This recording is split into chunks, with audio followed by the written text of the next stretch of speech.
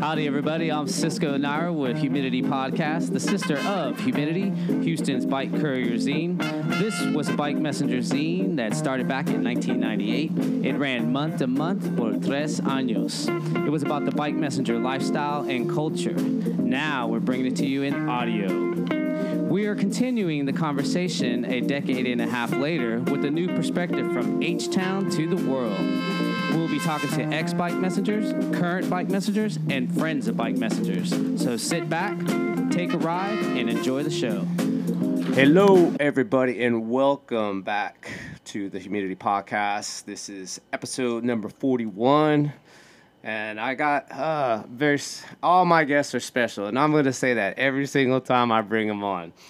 This guy was, when I started bike messaging, I think he came on like maybe a year or two after me, but we'll ask him. But for those of you old school Houston heads who remember the one and only, ladies and gentlemen, Mr. J.B. Bobitt. What's up, brother? Well, what's up, man? Glad to be here, and really looking forward to talking about the old times. Yeah, for sure. So one thing I want to ask is like, man, you never really had an alias. You were just JB, you know? It almost sounds like an alias, you know what I'm saying? Instead of calling you by your first. Actually, you know what? I don't even know. What does JB stand for? JB is my name. Birth certificate, driver's license, all You're that. You're kidding me. Yeah. It doesn't mean like John Bastard Bobitt or something. Well, some people call me that, probably. A lot of people might call me that. No, when I was in going into high school, I went to Lamar, and when I was going to register at Lamar, I had to get a copy of my birth certificate, and that's when my mom had called me Jonathan, my dad had called me John, and my friends had always called me JB, and that was the first time I saw it on my birth certificate. I was like, really? I'm just JB? That's all they ever gave me. That's it, dude. That's it. You know, I mean, okay. So let's take it back, dude. When did you become a bike messenger? What year? I think it was the late 90s. Yeah, like 97.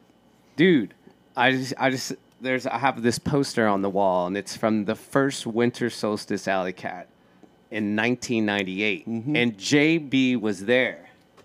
And dude, what did you get? Second or third? I got third. He got third place in that alley cat. But listen, I'm really glad that you bring it up because I have a grievance. Come on, man. I've held that grievance against you and Tim. Oh my God. For like however many years. Bring it, dude. Bring it. I want to hear it. So I asked Tim, I was like, what kind of, and it might have been Malcolm, but I said, what kind of bike do I need to bring? Because I had a mountain bike and I had just got a 20-inch that I bought from Larry. And I bought this red line, and they were like, oh, you'll be fine. Just bring the BMX.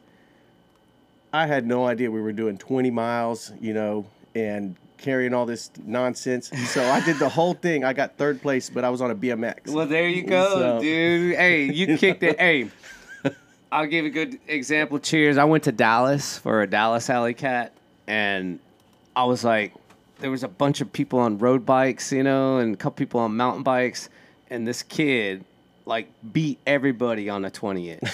And I was like, no fucking way, dude. So there you go. It's actually possible, dude. It is. Yes. Because it's not about the bike, it's about the rider. So, and I still have my trophy. I want to be clear. No I still have the trophy. Dude. So that was 1998. That was what? 24 years ago. Yeah, we don't need to go talking about all that. Damn, dude. A while back. Wow, dude. Yeah, but man. Good times. I mean, that was the first winter solstice. I think y'all had to put a fish head in a bag on that one. We had to. It was brutal. Actually, after that, every solstice race after that, there was always a fish head, cat shit, and like cat piss. Oh. Like all like used up cat stuff. Yeah. Like I'd been saving from my cat. I was saving that shit for I don't know, months. I started like in October, and then I would just like save it. And then on game day or the day before, I had to open up the paper. I put sardines in it. So they were slimy. So it was sardines, cat shit or poop, and what was the other thing I said? damn, just anything to make that bag stink. get soggy. And if it got soggy and you're moving shit around your bag, the bag would just rip and you would get cat shit and piss and sardines all in your fucking bag. Oh. People got hip to it, though. And they actually started carrying a plastic bag. And they would just put that paper bag in the plastic bag. But, yeah. They'll always adapt. Messengers always adapt. Yeah. But that was like the specialty for one of the checkpoints. I always made sure it was like the first checkpoint, so you had to carry that thing throughout all the other checkpoints. So, but damn, all right, that was a good blast from the past memory, dude. Yeah, man. And I'm sure everyone who has listened to this or done the winter solstice, I think I did like 12 of them. Yeah. So like, people remember that one. That was the signature, on that one. But let's start it back, dude. Do you think you started in '98? Had you just started being a bike messenger when you did that? Do you think? No, it was 97. Oh, that's when you came on. Yeah. Okay. It was 97 because I was 17 and I needed a job. Okay, that was the other thing I was going to ask, because you just said earlier how old you were. I was like, damn, for real? Like, Yeah. you were young, dude. Yeah. So my older brother had worked for probably a couple months downtown. Who was your brother? Zai. And I'm trying to think. Was he down there long enough? no, he wasn't down there, but about 8 months, year or so. I don't know how long he was. And down he was down there before you started. there. Yeah, Zai. yeah. I can't remember who he ran for. See him, dude. I'm trying to remember. I'm really trying to dig in there and remember who he was. And there was Hastings. Oh, MacGyver. dude, So- man, that was his last name, MacGyver. Yeah, yeah. Dude, that was a cool. I remember him. Like, I mean, man, I haven't heard. I still have him on Facebook. Does he still have long hair? Because I remember he had long hair and a ponytail. He went in the military. Like, What? He lives Hastings? in Germany now. Yeah. What? Dude, no, I did not know that. But I remember he was one of the first persons I met when I became a messenger in Oh, downtown. well, I got to connect you. I went to elementary school and middle school with his brother, and I've known Hastings. I knew Hastings since I was a kid. See, I thought that was like an alias for him. Like, you don't ever meet too many people with the name Hastings, right? No. Actually, he's the only mofo I know that has that name, Hastings. So, like, I thought that was like his alias. When he told me, I was like, all right, I guess that's his alias, Yeah. But that was his real name, Hastings. Yeah, it's his real name. Hastings always been a cool guy. you Yeah, know. he was cool, man. I remember him when I first got down there downtown. So, But that's how I knew that there was, work to be had riding a bike. And I had worked at this smoothie shop off of West Gray and Waugh, and so I went downtown and I think started with Hot Shot. that's right. You were with them. You were with them for a couple years, huh? Because that was that time when they were wearing those brown button downs. Yeah, with the badge on one side, and I think they even hooked it up with y'all's name on the other side. Yeah, but they would take so much out of your check. I mean, For that shirt? Mhm. No, and just for dude, the shirt, I just remember always getting fleeced. So. Were, were you there when they went to the red jerseys? That's after I left All right, so you started probably in '97. Yeah. And how long were you down there, dude? till 2000. Well, depends on if technically I went to work for that travel agency. Yes. Yeah, count that. And I think it counts. Yeah, And then, it counts. There were several guys that worked. Leo Villegas worked for them. Yeah. Who else? Mark, Patrick Blankenship. Yeah. He worked for them. And who else? that dude, Mark Redmond. Mark Redmond. Oh, yeah. Yeah, he was kind of a quiet guy. Yeah. I remember. A bunch of guys worked over there, but I stayed down there until 2001, because that's when I got laid off from the travel agency in 2001. When Enron went down. That's it. Because they were actually the people who did all the booking. That place, the Yeah. travel agency, booked everybody's tickets that worked at Enron. Everybody. Everybody. And they did. They had that. That was their contract. That was like Mhm. their biggest contract. And you guys would just be dropping off tickets. Yep. Back This and forth. before apps were made and you can just walk through the airport and scan your app and your ticket. You had to have a paper hard copy, and they would get those tickets, and y'all would go deliver them to 1400 Smith. Yep, and they did it for Anderson Consulting, who Yeah. was the accounting firm. They did all the shredding, all that. Dude, one of my clients, he's about to be 50, and he got on with Arthur Anderson that year when Enron. And I was like, "Hey, dude, you were one of them guys shredding all them." I like to I tease him every now and then about that, dude. When we bring up that whole September 11th thing, because he was fresh out of college, and that was his first job working as an accountant, or and dealing with money. So. Yeah, I like to bust his balls about that. He goes, no, man, and then I don't know, he's a bigwig now, so. Yeah. But yeah, that's how I got down there, and then stayed, and then I went to college after that. Okay, so what is JB Bobitt doing these days? What you up to, big dog? Well, I'm a lawyer now. Congratulations, dude. Actually, you're the second lawyer that I've had on the show that was once a bike messenger, and now you're an attorney. So tell us about that, dude, because I remember when you were going to school over that, too. I can tell you that everything I learned about practicing law, I started at downtown filing all those papers as a messenger. You're right. Didn't that shit help out? All day long. It did, huh? Every day. Okay, I could concord to that because I filed, like, my own divorce. Okay, so I saw you in downtown. Mm-hmm. At the family law, you practice actually family law. Yeah, I do family law, CPS, child abuse cases. Okay, cool. And I ran into you and we talked a little bit, and I actually thought that you had some very interesting. We were on the phone for like almost an hour, dude. Yeah. Last time I talked to you. Yeah. And you were telling me all about what you're doing and what you're up to, and dude, that's big 180 turn from them bike messenger days. I mean, I think so, but, I really mean it because, you learn to take care of those clerks. Some of the stuff that I used to do for those law firms as a messenger, now I look back and I'm like, whoa. They were like, hey, I need you to put this into this court. Yeah. Stand in this line. And you already knew the drill. I just knew how to get it done. As a lawyer now, I'm like, whoa, I can't believe that, Yeah. So it's a different game, but now it's all the you're set up with the whole electronic, like you can pull cases electronically, you file, get orders, get them copied, or certified and all that stuff just through email. True. Yeah. But the same principle applies, which is you got to take care of those clerks and you need to respect them and be kind with them. Dude, they're the ones that set everything up, dude. You know what I'm saying? So I get it, yeah. And a lot of them, I remember being really cool with them because I worked for a Roadrunner, and that's all we did was we was in the courthouse all day long. Yeah. Like we hardly did any A to B runs. We were like in all the courthouses. So yeah. I got to know a lot of the clerks. Some of them were really cool. Well, that was the status company was Roadrunner. Yeah, I remember them red the candy cane jerseys, dudes. Yeah, and then finally we got some actual cycling jerseys, but.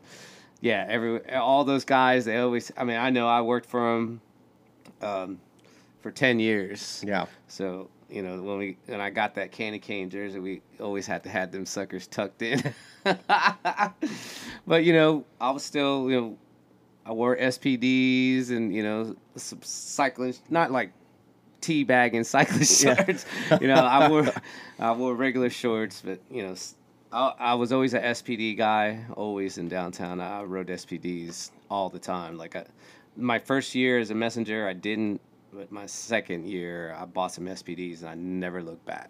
Even today, all my bikes have SPDs on them. I ride flats now. Really, I rode but SPD good ones, then. good flat. Yeah, like they make some real good platforms out there, dude. Oh, yeah. All different kinds, very very strong, durable. But I still can't do it, dude.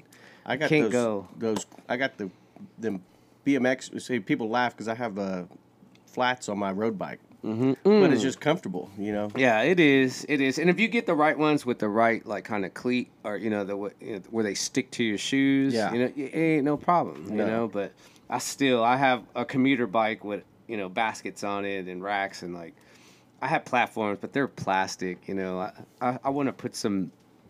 What I really like is the platforms with SPDs on them. You remember those? That's used to have those. Them Shimano DX. Yes, they're tight, dude. Those are tight. They still make them like that, dude. I mean, there's still some downhill racers who race downhill with the big pedals, and they stay locked in too. So yeah.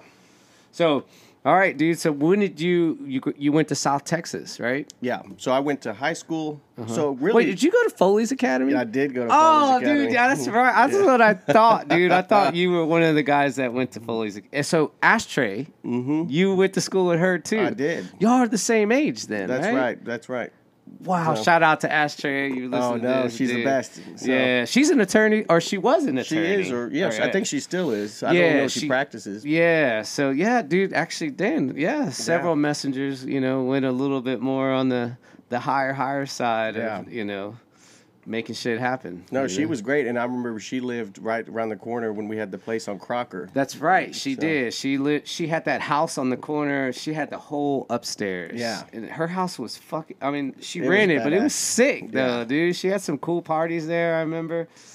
Yeah, but that's a woman too. Like a woman always can run a house better than a man. I still believe that. No messenger ever had a house like that, but Ashtrays.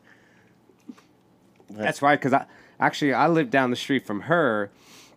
I lived on Joannie, which is I think it's like 3 blocks away from there, because she lived right there off of kind of West Gray and Taft, and then if you just pass Studemont, Joannie was like the 3rd street. So yeah, she was probably like a half a mile maybe from me, a quarter mile. So, but yeah, I remember you used to live off of Crockett. Crocker, yeah. Crocker. I had that place with Eva Twin and James. I can't remember his nickname. Benitez? No, it was James Forstall, but I can't remember his courier name. Alias? Oh, fuck. But to go back, nobody's ever given me a nickname. They tried. That's what I'm saying. They tried. I always introduce people like everyone had a nickname. So you're actually only like the 2nd person that I've interviewed that I couldn't get an alias for as a courier, because we just thought JB was just like short for John Booster or something. Well, and how do you shorten it? Like, just John and then the B, or John Ball or whatever. You know. But no, your birth certificate actually says JB. That's it. Wow, there has to be some significance though, dude. Come on, like your family, your great pappy or something. Or I think a mom and dad that didn't really get along that well. So I'm calling him J. I'm calling him B. Let's call him JB. Yeah. Like that. I like it. Man, that's awesome, dude. Like I said, when I first met you, like JB, and I was like, oh, JB, that must be short for your first name and last name, or first name, middle name. But no. It's actually your fucking name. Yeah. I mean, and it works. If I take a case like in some of the smaller counties, I could walk in. Well, Your Honor, my name's J.B. Bobitt. Hey, dude. I got to ask you, because I know. Hold on. I'm going to turn the AC up a little bit. Hold on. But actually, here's the question. I know you answer, or just tell me what. I know you got so much slack from the whole Lorena Bobitt thing with the same last name. Brutal. Go ahead. Tell me. Tell. So when that happened, I was in like maybe 7th, 8th grade, going into high school at Lamar. And so I went from a school of like where my mom taught that was like same 300 kids at the total school was 300 kids, same 30 kids in my class from kindergarten, into Lamar, and it was a lot of ball busting. Man, they were brutal. Dude, I bet you got your ass handed, oh, dude. my gosh, all the time. Oh, it's JB, Dickless JB. Oh, my gosh, So I got a lot of, but you know what? Like everything in life, it helps you. You got to learn from it, and I built some very thick skin through those years. True, and then you learned it, because you can't fight the world, and so then I learned to, just give it back. And yeah, also, I mean, that can build like a type of like encouragement, energy within yourself, because you've been fucked with so much. You be like, oh man, whatever, that's old, or what I'm saying. You're just like, it's old, like. That's why I had to ask, but you're like, well, eventually I'd be like, that's the best you got, and then I just start hammering them with like, look at you, boom, just ranking on each other. So wait, you were at Lanier or Lamar? At Lamar. Oh, at like 9th, 10th grade or something? Yeah, and then Dude, that's when that happened? Because I remember. Yeah, it was in middle school, but even to this day, people are like. Did you go to Lanier though? No, I didn't. Oh. I grew up in the neighborhood, but we lived near Shepherd, West Gray, growing up, but I was on the wrong side of Shepherd. I talked to my mom about that. Like, we really needed to be the wrong side of Shepherd. Dude. I really wish I was on that other side, born on that other side. But I didn't even know we had a rent house, and I didn't even know that it was a rent house until I was in college. Thereabouts. Really? You know, I remember being like, "Wait, what? You got to move." So wait, Shepherd and West Gray? Yeah. My mom got a really great deal with this guy. I think that's like River Oaks, isn't it? It's on the other side of River Oaks. One block off. Yeah. But that's where you grew up, though? Yeah. Oh, okay. But I'm going to tell you something.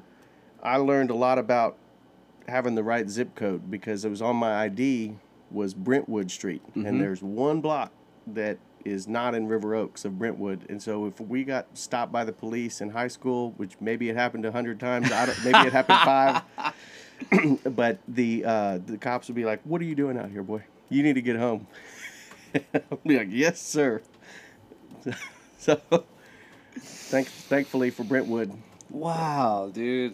Yeah, actually, I mean, I grew up not too far from here, 45 in Gulf Bank, but my whole childhood, you know, I grew up there. And, I mean, I just remember being a teenager going in, you know, that whole River Oaks, Montrose, you know, 16, 17, 18, 19. Like, I spent a lot of time. And then when I became a messenger right at 21, I moved down there, you know. Yeah. I lived off of Shepherd. I lived off of Joanne. I lived off the Heights Boulevard. Like, you know, I wanted to live close to work so I can ride back and forth. And, I mean, I get it. I've seen the change, you know, the whole fucking eminent domain as well, you know. A lot of houses got torn down and new buildings put up and, like... It's all gone now. It's all gone, dude. The only houses that exist, really, are the houses on Heights Boulevard, really. They've been renovated to where they look like they were when they were...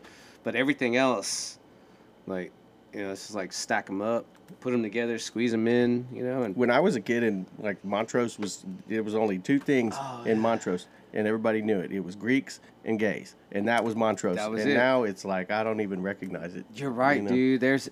I mean, not that I spend time out there now, but I've driven through there, and I'm like, holy shit, dude. It's like I used to hang out here and hang out there, hang out over here, and like some of that shit's not even there anymore. You know, none of it. But yeah, it's amazing how all that happened, and I mean, you know, it's changed. Northside's still holding it down over here, though. They are. You know where? I like it. They are, and like not too far from here is Acres Home, and like they're holding it down over there too. They're starting to build new houses all over that place too. Oh yeah. But they're doing the same thing. They're making them small and they're stacking them up high, and I'm like, man, Acres Home already. So I don't know. I mean, I a lot of the work I do, I work with a lot of like foster kids, and so I have to go see the homes or go visit the family homes. So I see all these neighborhoods. I go to, you go to Fifth Ward, Third Ward, South Side. Okay, so all right, so tell us how long you been an attorney now, dude? Over 10 years. So. Get the heck out of here, dude. Yeah, too long. Damn, JB. Yeah. Okay, because I remember seeing you in downtown a couple times. I already had left downtown, but I was down there You never left downtown. You never left. That's why I'm still doing this podcast, right? My heart is still there. So, but yeah, I remember seeing you in downtown a couple times at the family law or at the courthouse. And let me ask you a question. Do you remember seeing me in front of the George R. Brown running your gold sprints? At the George R. Brown convention? Oh, yeah, dude. I remember that was during the Moonlight Ramble. Like, fuck. That had to be like 2003 or 2002. Something like that, yeah. Because I started Gold Sprints in 2001, and I built all that shit out of wood. And then I went and did the George R. Brown at the Moonlight Ramble. I think that was like 2000. I wasn't even married yet, I think. So it had to be like 2003, I think. It makes me feel old because I didn't think it was that long ago. Oh my gosh. Maybe because Kavanaugh was there. Do you know Kavanaugh? Yeah. Yeah, so he was there and he didn't get downtown till like 2005. It might have been mid 2000s, so maybe 2006 because he showed up and he raced too. But I remember, yeah. Damn, dude. Well, you've been the hub for this. For all of us, for so long now. kind of, you run the Facebook page? Yeah. Well, I don't do the Courier Scum page. Oh, okay. I think Butch does that. Okay. I just do the humidity page, but I link like a bunch of stuff. Like I'm always posting on the Courier Scum page too. But that's like open for all, ex-couriers and couriers, and there's some people on there post some funny ass shit, dude. Yes. You know what I'm saying? Still, Yes. and every now and then you'll see a photo from like back in the day. And you're just like, what the fuck? Like, I forgot about that, Oh, my gosh. But, yeah. I mean, I remember, I don't remember whose house it was. Do you remember that party? There was a party where... We had so many of them. So many. Dude. I DJ'd one of your parties at your house. That shit was off the chain, it dude. was out of control. It was. I made 500 Jello shots. I remember. I remember, dude, because I was DJing and like I had my turntables up and spinning and like there was Jello shot cups all over my shit, dude. People were just like placing them all over the place. Oh my god! I'm like, god damn. Yeah, I remember we were riding bikes down the stairwell of that duplex, and we were trying to like.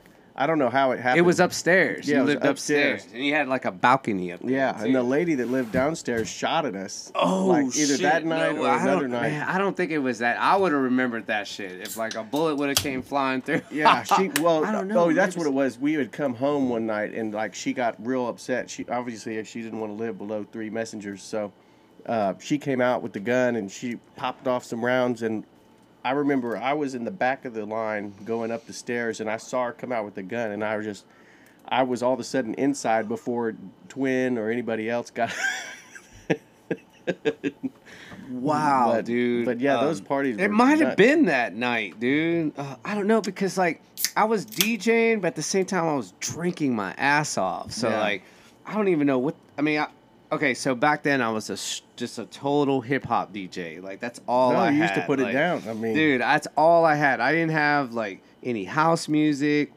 I didn't have any like trance music. I didn't have any jungle music.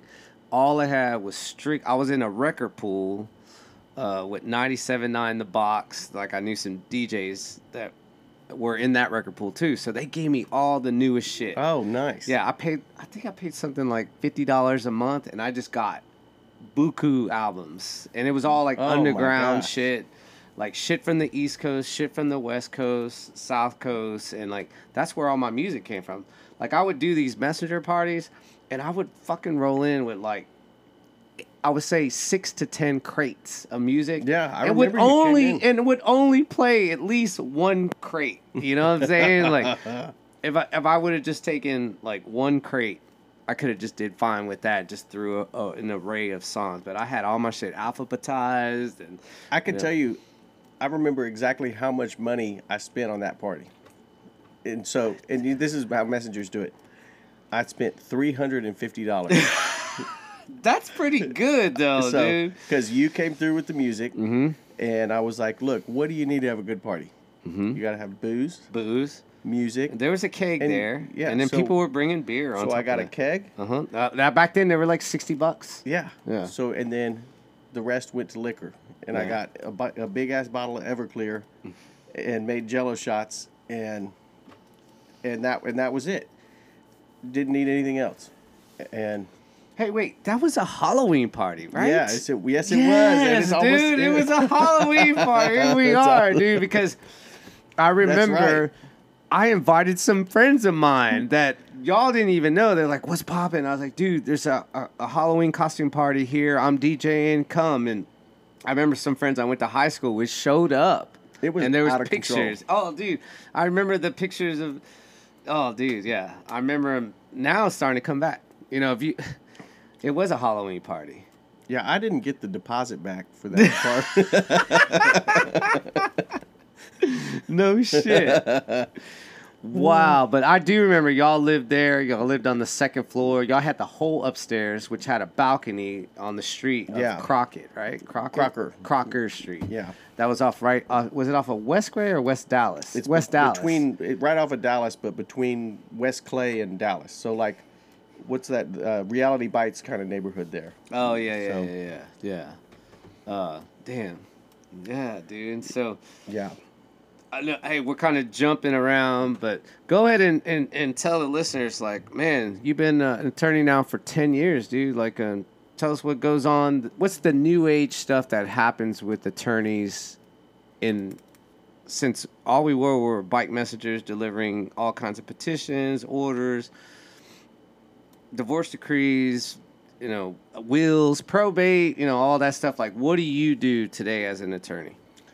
So I represent, the majority of my business comes to me through representing foster parents, grandparents, moms, dads, people who are dealing with child abuse and neglect issues. And so it's pretty heavy duty stuff. I mean, it's very, very intense. I try to get away from it, but, it's one of those things where I guess I'm pretty good at it. And you're just down with it. You want to help someone's life change. Yeah.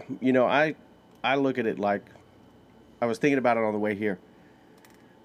Being a messenger in Houston back in those days when I was a kid, it was like sort of like a family. Like everybody, as rough as a crowd as it was, people be, they'd rib you a little bit, but there was boundaries and people would take care of each other. We'd have barbecues in front of Twins' house on Lubbock, and we'd all get together and so make sure everybody eats, everybody has some beers, have a good time. Well, it's kind of like a family and a broken family and that. And so I just, I represent a lot of children that are CPS kids, some of them 5 years old, infants, some of them teenagers. Damn, infants, but they can't speak for themselves. Well, that's my job. So if I'm appointed by the judge to represent them, then that becomes my job. So I got into that because of somebody I knew in college that was a professor that connected me with a lawyer that did the kind of work. And so my whole life, like, I went to high school at Foley's, college at U of H downtown, law school at South Texas College of Law downtown. And so, like, I've been, and now I work downtown, it's sort of, ever since I've been a messenger, just being in that square mile of downtown Houston. All right, let me ask you this question. Being a bike messenger, how much do you think that's helped you, like, be the attorney you are today? Like 10%, 20%, with the knowledge of, like, the steps that we had to do to process all those orders and decrees and petitions and submissions and all that stuff? I'd say it 100% helps. I'd say it's, 100% helps, but 10% of the knowledge that you learn and process. The process of everything, the filing and how long you got to wait. And, Exactly. What is it? Divorce went from 60 days to what is it, 120 days now? No, it's still 60 for waiting. Oh, really? But during COVID, it was, I think they upped it. Well, yeah. Yeah, because everything was booked. But just understanding what it takes to get copies, how to get copies. I mean, I hire somebody to help me at the office, and I have a hard time understanding how they don't know, because it's like second nature to me. I'm like, you're like, how do you not know this? Go get the damn copies. Yeah. How do you not know this? Yeah, I get it. I get it though. But yeah, that I think that understanding the process, that the courthouse complex it's an organism, and you gotta be able to navigate it from the security, because the security. They could delay time. Making that deadline. Well, back in the day when we had to get inside the courthouse. You know what I don't like that's today is having to have parking. Oh, no. I mean, really? I have to pay, I've had a parking contract for years. I miss being able to just pull up, slap that U-lock on and go, but... I mean, that's why they hired us too, because we were efficient like that. Like they didn't have to send one of their... okay, so I guess you remember... I'm sure you remember there were some guys in downtown that were like, they worked for law firms. Like they were the downtown law firm runner. Like they're the ones who did all the filings and the petitions. So for the firm, and that usually they got paid like a salary, and that's all they did, Yeah. I remember quite a few of those guys, dude. But they would hang out with us still, because they did exactly what we did. But yeah, but they still got a lot of shade from all of us. Yeah, I know, dude. They could have rode a bike. Actually, there was a couple of them that rode bikes. I remember now. Like, they just figured instead of walking from 1221 McKinney to 301 Fannin, it's like, fuck, I'll ride a bike over there and get there in 3/4 of the time. Well, you know, the connection between the messengers and the courthouse, like those softball games. I mean, I remember we played softball games with the clerks. The clerk's office brought a softball team. I don't even know how that came about, but I remember those were great times. Okay, so actually, let's talk about that for a second. You between you and the twins and Malcolm, shout out to the twins, Malcolm. You guys, you know that the go ahead. You know that good twin Doug just lost his wife. Yes, I saw that today, I can't believe dude. I was like, damn. I told him I send my condolences to him, dude. I don't know what happened, but I don't either. I just pray for him. I mean, she was a very wonderful person. So I met her a couple times. Yeah. Rest in peace, Doug. You know, my heart goes out to you, dude. If you hear this, so absolutely love you, Doug. Yeah. But yeah, I mean, I was tight with those boys. I mean.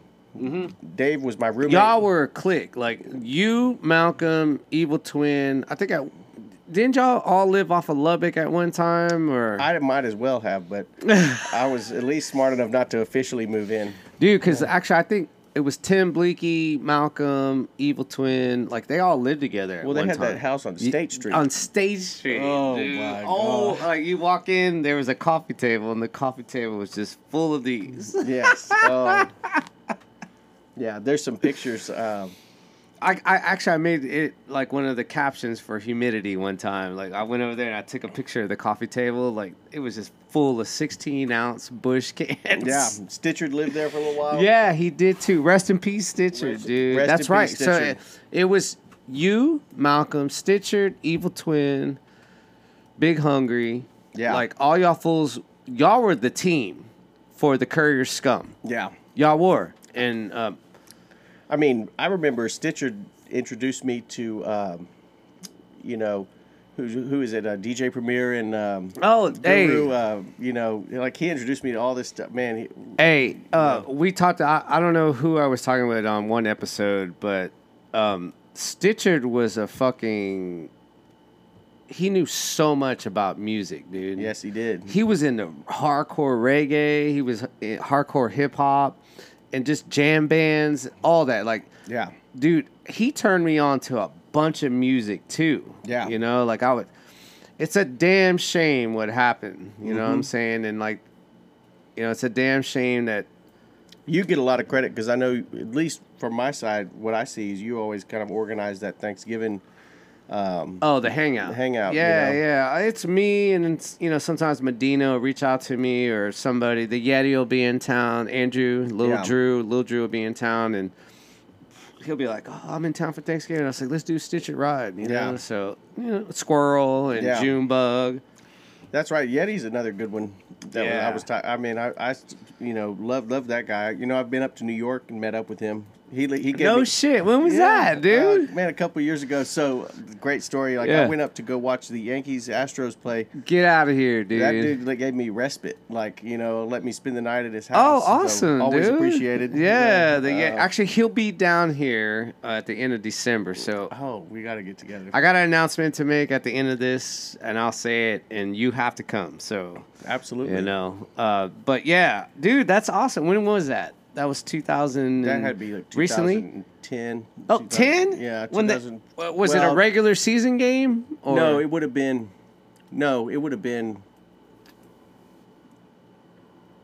2016 or 18, somewhere in there. I'd have to go look. So I don't know if it was Yankees Astros, but I used to go every. It wasn't a playoff game, was it? It would have been in September because that's when I used to go. Mm-hmm. But yeah, I called him. I said, "Man, I'm coming up." And he gave me a place to stay. Nice little pad in Brooklyn. He actually took me to the best Chinese restaurant I've ever been in New York. No way, dude. Damn. Yeah, he took me to a Korean-town restaurant. I was up there in 2016, and I stayed with him there. Oh, my God. That was an experience I'll never forget. Yeah. These great people. Well, I love it, dude. That dude's... some of the biggest life-changing events in my life, and that motherfucker was there. You know what I'm saying? Yeah. Like he was right there, like riding. We were all riding together in that moment. You know what I'm saying? Like things that changed my perspective in life. The Yeti was right there with me. Well, you know? I mean, absolutely. So I don't know where we got lost here, But yeah, you stayed there. Did the Astros even win? No. Well, I was there. I went to Yankee Stadium to watch the Astros lose all three in 2017. It was 2017. They lost all three, but then they came back and won it. Oh yeah, they did the. Yeah. They came back and won the whole seven series. Yeah. Yeah. We were all like, damn, no one believed it. You know what I'm saying? Like, we were just like, what the fuck? Yeah. Dude, that's funny because, look, okay, I'm sorry. We're going to interrupt this and talk a little Astros because JB showed up with his Astros hat. Yeah. I'm wearing my Astros hat. And it is the season. Well, the Astros are going to the fucking World Series. Come on. Woo! I can't believe it. It's the best. It's the best. And you know, we just banging that trash can. Because it's a trash can that we swept those Yankees into. Hey, you know, I'm going to tell you this right now. Like, I'm not an Aaron Judge fan. For those of y'all who like Aaron Judge, that's you. I'm just, I'm not a fan. I say this every time I say it. It's like, man, that guy should just drop that bat and pick up a basketball. What is he, like 6'6", 6'4"? He's huge. He's huge. His quad is like bigger than my whole body, dude. But like, it was great. Like when people were like, "Who do you want the Astros to play?" And I was like, I want the Astros to play the Yankees. Like, oh yeah, yeah, I wanted them to play the Yankees. So I was I was just like, and then one of my clients like, no, I don't want them to play the Yankees. I was like, no, dude, it's like, I want them to play the Yankees because I wanted to get shut down, or shut out. Yeah. But the best part of that is Aaron Judge took the last out for the whole series. Oh yeah. I was like, yes. I mean, I love baseball, so I love the Yankees because it's just a great organization. But I hate the Yankees because they're just the Yankees. I mean, Yeah, I've never been a fan of the Yankees. I mean, shout out to all my New York people, man. I'm sure you guys are hardcore Yankee fans, but man, I'm a South fan, and I've always been with the Astros. Yeah. I mean, I went to baseball games at the Astrodome before Minute Maid Park. Scott, baby. Yeah, hey. Win also too, like, being an Astros fan used to be hard. Yeah. It used to be real hard because there was a lot of sad years. Oh, a lot, dude, a lot. And those Nolan Ryan days, dude, like he was just hitting it, dude, like hard. Yeah. Hard. You see him today, he's probably like in his mid-70s now. I actually met him at Irma's downtown, which is... No shit. I was at Irma's, and I looked behind me. Is that Nolan Ryan? Dude, he's so country, huh? Oh, my gosh. He's so country. I was so intimidated. I just remember being like, let me get a selfie and get out of here. So. He is. I heard he's very stern. Like, anything... He calls the shots. You know what I'm saying? Like, ain't no one telling him what. Hey, you remember what was that game? I don't remember the year or anything when that fool rushed him and he grabbed that fool in the headlock. He just started punching that guy in the head. What was that? I can't think of his last name now. Yeah, so he threw a ball. Did it hit him? I don't remember that. Yeah, but he put the work on the. Oh, dude, he wasn't an Astro then. He was with the Rangers at that time. Oh, that's right, dude. But he was with the Astros for a long time. But yeah, that he was with the Rangers then. Yeah, you're right.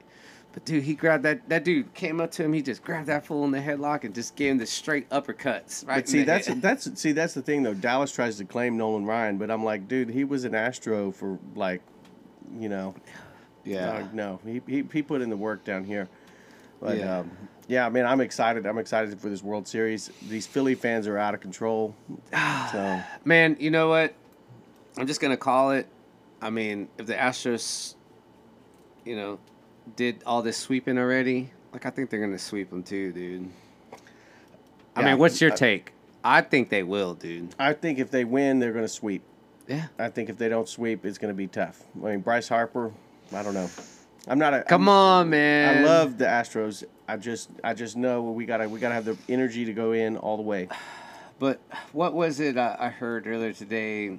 I don't quote me on this, but they were like they met several times this year, of course, and the Astros beat them so many times.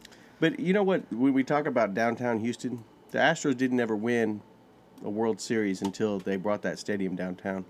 Okay, so, and what was that stadium called before it was Well, called? it was at Enron Field, baby.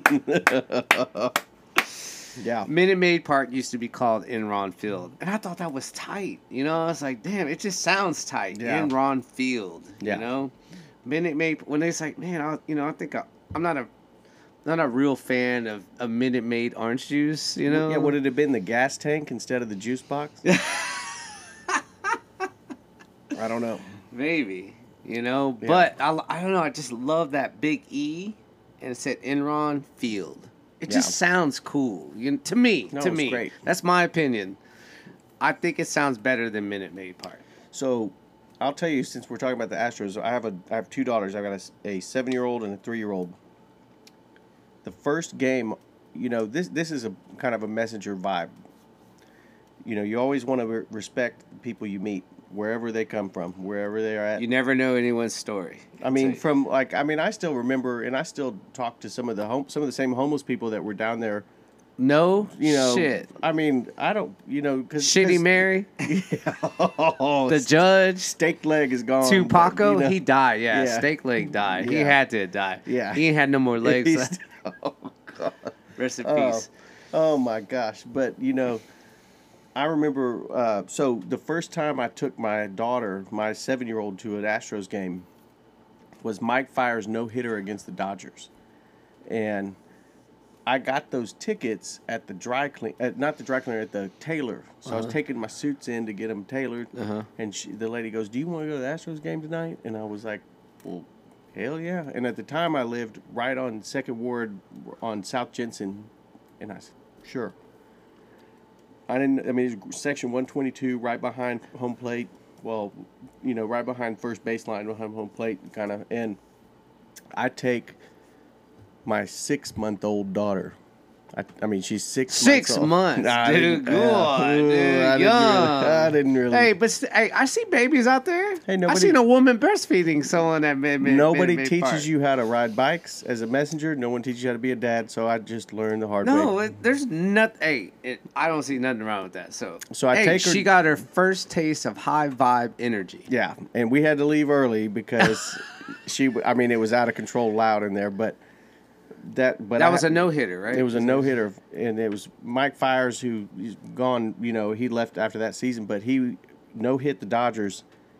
The Astros since that time have made the playoffs every single year. So I figure Edith is, you know, my daughter's name. I'm Dude, that's Edith's like got, a you know, how would you say, a fruition or like some type of like calling to like bring, you know, like, oh no, I'm thinking Lion King when they put Mufasa up. Or no, I'm sorry, what's his name?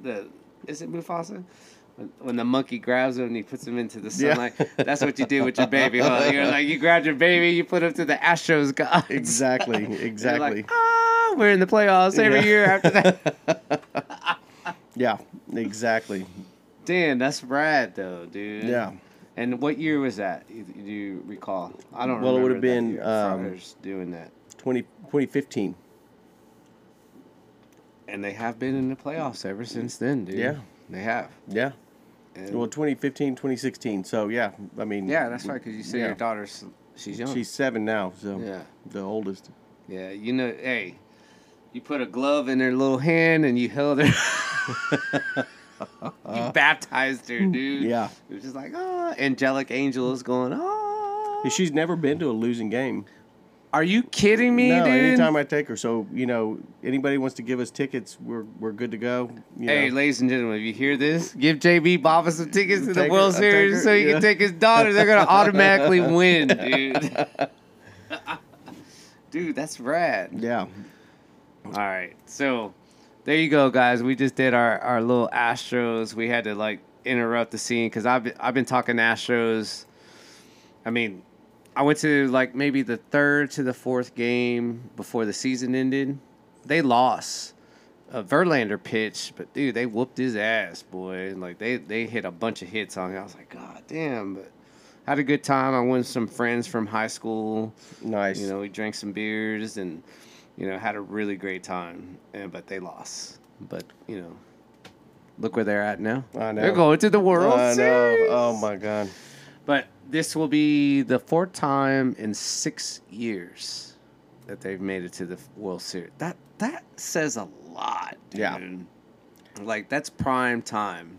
Yeah. Like, I heard something on the radio earlier. They had Altuve interview. I'm sure you heard this, but, like, he's like, Houston's my second home. I want to stay here. I want to retire here.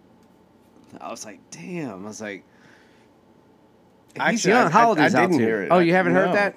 Yeah. I listen to the radio all day. Has he never been anywhere else? Because there's some beautiful places, Okay. I mean, you're right. You're absolutely right. And Venezuela is a beautiful place, too. Yeah, I mean, I've had some clients from there, and they showed me pictures, but the economy and the government is just a little different, so that's why they're here. Yeah. So, but like Altuve, all right, I'm still going Astros. This is one thing about Altuve. Like, I saw his documentary. Have you ever seen his documentary? I haven't. Oh God, dude, the guy's amazing. I'm feeling like an Astros fan right now. But I think that I've seen a full documentary and then like a short documentary. Like, he came to the Astros and tried out for them, and the Astros said, "Go home, kid." And he kept practicing and practicing and practicing, and he came back, and he tried again, and they, that's almost like, okay. I mean, look, the guy. There's no question when you look at him, he shouldn't be playing baseball. Dude, he's like 5'5" or 5'6". He's 5'6". I quit playing baseball because I remember my coach at one point being like, "You're too short for first base," and I loved playing first base. Mm-hmm. And he's probably right. But then I see Altuve. I mean, what an inspiration, Oh, of course. Like, size don't. Was that Ghetto Boy song? Size don't mean shit or something like that. Like Bushwick Bill. That's Altuve's theme song. Sizing. Or I forgot how that song went, but yeah. That's Altuve all the way. But he said yesterday, in an interview, he's like, I don't want to go anywhere else. He goes, I want to retire an Astro. Yeah. And this is a team that denied him. He could have said, if he had a bad attitude, he should have said, fuck you, I don't want to play for you. If you don't want me to play for you, if he was a cocky, arrogant motherfucker. Yeah. You know what I'm saying? And that happens a lot with people. Like every day. Every day, their ego gets too damn big. They're like, oh, you don't want me to play for you? Fuck you. I'll go to some other team or go to some other firm or go to some other company or, you know what I'm saying? Yeah. Like many a bike messenger has had that mentality with their company. Oh, you're absolutely right, dude. I can name a whole bunch of guys, but I don't need this. I don't need Roadrunner. I don't need A&W. Like, oh, man. All right. Okay. All right. Now we're at the 52-minute mark. You got some time? I mean, we're good? Okay. I got some time. So, I'm sorry we're jumping around, but now we're going to take it back. So, JB, you started in 97. You worked for Hot Shot. And then from there, you went to the... I went to A&W. A&W. Yeah. Yeah. So you didn't mention that earlier. Yeah, I did it. Hot Shot, A&W. I did Houston Couriers for a little bit. What was those guys? I'm sorry. They just slipped my mind. Man, those two guys. It was the two guys. It was two white guys. They started that company. They wore the Mark, I think it was. Maybe Luke, but I can't remember. They wore the burgundy shirts. That's right. Yeah, that's right. I remember that. They paid pretty good. They were salary though, right? No. Oh, they were commissioned? No, they were commissioned. Oh, really? Yeah. I mean, I remember, but A&W, because I think I went to them after A&W maybe. Mm-hmm. But I don't know. I mean, I remember I could make good money as riding bikes, and the secret was I got up in the morning. Like that was really the key. Was that I like 7 in the morning I would always answer the radio. Yeah. And I remember the was it a radio like this or like exactly? No I had way, that Motorola, dude. baby. You had a Motorola just like that, dude. That shit was the shit. No, dude. it was the best. It was better than that Nextel. Remember the like Nextel? This Nextel? This no, I remember the other one? The brick Nextel. Oh yeah. That came after this. Yeah. No, I never had that Motorola like that. Yeah. But no, I had that. Yeah, dude.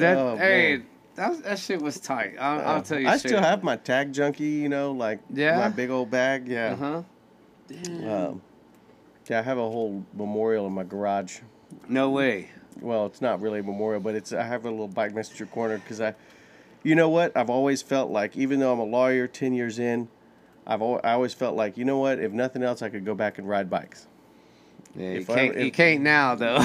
Well, I know but in my mind, like, well, I could go deliver Uber or something. I don't know, but it was a respite. You know, it was a community. It felt like family to me. You're right. We were a tight unit. Mm-hmm. You know what I'm saying? Was. And a lot of. I mean, there were some mean ass motherfuckers down there, but they've helped you build thick skin, you know, and nobody would really put you out. I mean, I still remember all those days as some of the greatest times. I mean, absolutely outstanding. The softball games. I have this picture of me, Evil Twin, and I think it was James on the top of. We're on the top of the hospital. What was that hospital? In downtown? No, on Allen Parkway. Yeah, before they tore it down. Yeah. Damn, that hospital was haunted, apparently. Yeah, well, we would go in there after we went up there. It was closed down for a long time. They tore it. It was right by Stitchard Park. Yes. Damn, I'm sorry. I forgot the name, dude.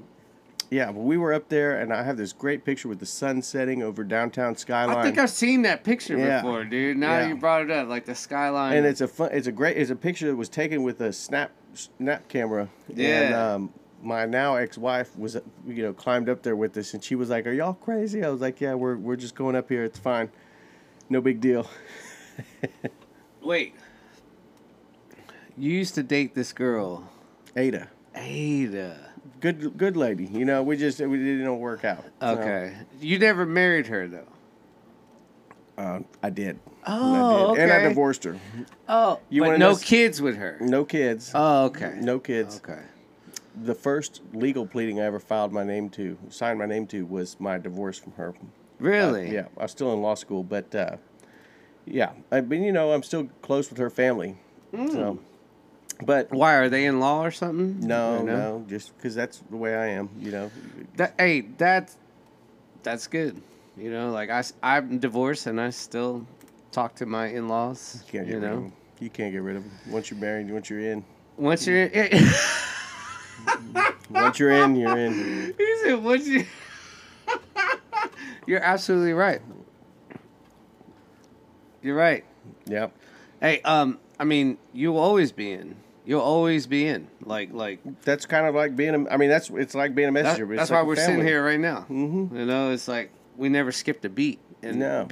Like JB, I saw you maybe like twice in the last 10 years, maybe. No. But then prior to that, I didn't see you for a long time. But like we used to kick it hard at the softball Big games, working every day as a bike messenger, and all those parties. And I remember starting up those critical mass rides. You know, there wasn't anything like it is today. It was like 15 of us. This is a good story. I've said this story a couple times on the podcast with people. Please give me your interpretation of the critical mass. That had to be like 1999, maybe 2000. Maybe 2000, because it wasn't happening at first. Tell us the first of the Houston critical mass, because like a lot of people don't know this. They just think like, it started in 2012 or like 2010. You know? Okay. What do you know about this? Because I want to hear your perspective. I remember seeing the first big critical mass ride a couple years, 10 years ago or so, because now they're huge. And I remember being like, what is that? And someone was like, critical mass. And I remember thinking back, going, wait a second. Hold on. That's some bullshit. Because I remember, like, I would go to work in the morning, like 7 in the morning, and I would try to hit 25 runs in a day. Easy to make my money. Yeah. And I'd catch up with people in between, but I was trying to hit my 25 to make my money. And then I remember, like, somebody was like, hey, it's Friday, we're doing critical mass, and so we're going to go ride. And I'm like, all right, well, fuck it. Like, I'd grab a beer, whatever. And we're just get on Smith Street or wherever. And That's where we start. We start at Tranquility Park. Yeah, and we just block traffic. Yeah. And it would be like aggressively violating traffic laws Yeah, and blocking traffic, people trying to run us. And it was like 20 of us. At the most. Yes. Maybe And 15. like, you said 15 earlier. And I was like, well, yeah, that sounds about right. 15. Yeah. But 20 would maybe be the most. But we'd be like, fuck you, you know, like sticking the middle finger at drivers and just riding across the lanes back and forth, swerving, just like crazy shit that I would not admit to, but happened. And I just remember being like, we're going to die. Like someone is going to just run us over. And like people would like try to get past us and we would just swerve a bike in front of them. But what we were doing, I thought at the time, was really important because nowadays people respect bikes. Even in Houston, they don't really, but at the time they just fuck. Okay, bicycles. do you remember that was the year of the SUV, like the era of the SUV, the Ford Explorer, like the Explorer, the Expedition, yeah. You know, just anything that was SUV. Like yeah, people. I remember riding all over Houston. People were like, why are you riding a bike all over Houston? And I was like, because I like to ride and I get in places. Like, why are you riding an SUV? Because I can't afford a car, bitch. That was my excuse. Actually, I had a bunch of Volkswagens. Well, so yeah, you know what I'm saying? They were all old as shit anyways. But, I mean, I always had a Volkswagen or a couple. But, you know, my thing was like, why are you riding an SUV? There's no, like, terrain over here to ride an SUV. You know what I'm saying? Yeah. Sports utility vehicle. Houston is flatter than shit for 100 miles radius, at least. At least all the way down to Galveston, to Surfside, freaking Huntsville, 50 miles out to Brenham. It's flat. Yeah. It's flat. What do you need an SUV in Houston? Yeah. I mean, you know, I just remember those days, and I love thinking about those days when I see critical mass now, and I'm in my car, and they're stopping me from getting where I want to go. Hey, how do you feel about that, dude? I let it go, because I'm like, you know what? I was a part of that. I before what it was today. Yeah. And I see people, and you know what? They're just having a great time, and They are. You know what? People are having a good time. Some of them get a little out of line, but we were too. What'd you say? We were were riding side to side, trying to cut off traffic. Let me say, I'm not going to get into that pot kettle situation. Pot called the kettle black. No way. I mean, I've been like on the tip of my tongue, but just let it go because they're sending a message, and it's a good message, you know. You're right. Because if it weren't for those, I mean, what is it? The earning wheel, the turning wheel is an earning wheel. Yeah. Oh man. That was the Timbuktu slogan. Mm-hmm. And like speaking of just wheels, what an inspiration you and Tim are going on your trip. I wanted to go so bad, but you know, I got my personal issues kept me from going this time. But I'm not going to be counted out next summer if y'all go. You know, we got back from Europe and Tim's all like, I'm trying to figure out what we're doing next year. Oh my God. I was like, dude, no, I can't, dude. Like, I don't even know if I'll be in Houston, you know, but I don't have to be in Houston. Yeah, you will. You are Houston. You are Houston. Houston's you. I was born and raised here, dude, you know, my whole life. I don't know. It's kind of strange. I tell people, like, as ignorant as I was to thinking Houston was the world until I got on my first plane when I was 18 and then went to my first messenger championship at like 22, and I was just like, what the fuck? There's other fucking societies out here, you know what I'm saying? Like, I was living in a bubble, you know? Yeah. So, and then I start traveling the world, and I was like, what the fuck, dude? It's like, this is where it's at. You know what I'm saying? Like, culture, lifestyle, you know, language, you know, barriers. They keep talking about people moving to Houston, and I'm like, why? What are you doing? You know? You're right. And you know, to each his own, you know, like maybe some foreigner might appreciate coming to Houston because of the opportunity, you know, the colleges here, diversity here. Yeah. You know, like that plays a huge factor in just Houston, period. You know. I think it's a great point because people talk about diversity and all this stuff, but I remember being downtown, and it didn't matter where you were from. I mean, You're right. You know, it didn't matter. That was never an issue for nobody. I mean, you're right. It absolutely wasn't. Like there was Latinos, white people, black people. Like you know, Everybody was you know. I remember like the only time somebody would get judged is if they didn't have respect for the job. Like I remember this girl. I don't know if you remember this. She came down there, and she would ride with her helmet on like the top of her head, like so the crown of her head was exposed. And we were like, hey, like she's riding around. She doesn't have. I can't remember her name, but I remember watching her. She rides across Travis from the tower. We were all sitting out there, and she got plowed into by like a Camry and went up in the air. Oh, I think I remember and this, hit her head bad. But she was wearing a helmet though. She was wearing a helmet, but she had it on wrong. And so she came up with a big softball on her forehead. Never saw her again. Don't know what happened. Dude, I think I remember brutal. That, dude. But now that was the only time anybody would get judged by couriers, by messengers, was if they didn't respect the job. That they came down there thinking, like, I can do this job, and they didn't respect that it's dangerous. It takes some diligence. You know, before you can act like a damn fool, you got to at least respect the playground. Yeah, you're right, dude. It was a jungle. Like it was an absolute concrete jungle. I think you left right before the Metro Rail got built. Yeah, right? Yeah. Okay, so during the Metro Rail, before downtown was being reconstructed, all the streets were getting redone before the Metro Rail started. Yeah, I was down there while they were starting all that. Yeah, and like they would like most, you know, it was how do you say it? Vertical, horizontal. Yeah. Kind of, you know. But the way they rebuilt all the streets when we were down there, they did half at a time. Like they built one half, 2 lanes. They had it all. So everything went down to 2 lanes. And then once they got done one side, then they flipped to the other side. And they wanted to get I remember this clearly. Like they wanted to get all of the streets around the Metro Rail done first, and then they hit the Metro Rail in 2002. Well, it might have been like 2000 because it opened in 2002. Yeah. It was the time when the Texans came in. You a Texans fan, dude?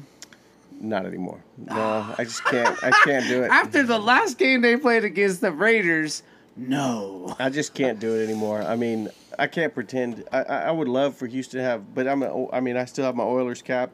I am pissed off because the Oilers. I'm still bitter. Yeah. That the Oilers left Houston. I mean, and then they left, and then they won the Super Bowl the next year. Yep. Yeah. I just can't get behind. I can't get behind the Texans. I want to, but God, let me cheers you to that, dude. Because for the record, I've tried so hard to get behind the Texans. No, been to some games. You know, I went to one game. I was telling somebody this earlier today. I went to a Texans game, and I was like, I'll never go back to a Texans game. No, it was just a bad gig. time. I had a gig for years when I was in college, where I would rent a marketing team that we had the promotion for a cell phone company at the Texans games, and so I could go to all the games. Tight. It was great. A great time. All the energy, you know. Yeah, just all pumped up. Everything's working. Everyone's pumped because, the Texans, you know. No wins. No wins. You're still pumped. Yeah. You know, like, new football team. That's what I don't get. Like, no, I don't understand. But, you know, but Super Bowl, what was it, 2004, when it was Patriots, Carolina. Downtown was so crazy. Hey, downtown didn't expect what was to happen that night. I was in downtown It was me too. Yeah, it was great. It was absolutely insane though. Yes. Like people could have died. I think a couple people got shot, but but there were like so many people like walking through the streets of Main Street, and Main Street had just been reconstructed. The Metro Rail was there. Dude, no, they didn't expect that many people to show up for that event. So I just got with Nikki and we went down there. It was like 2004, right? So here's a question for you.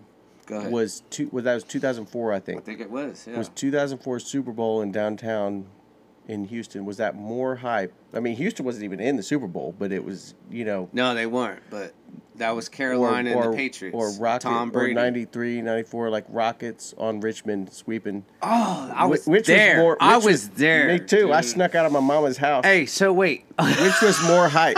Which was all more right, hype? hold on. This is what I really want to ask you because there's an age difference between me and you. Yeah. You're 41? 42. 42.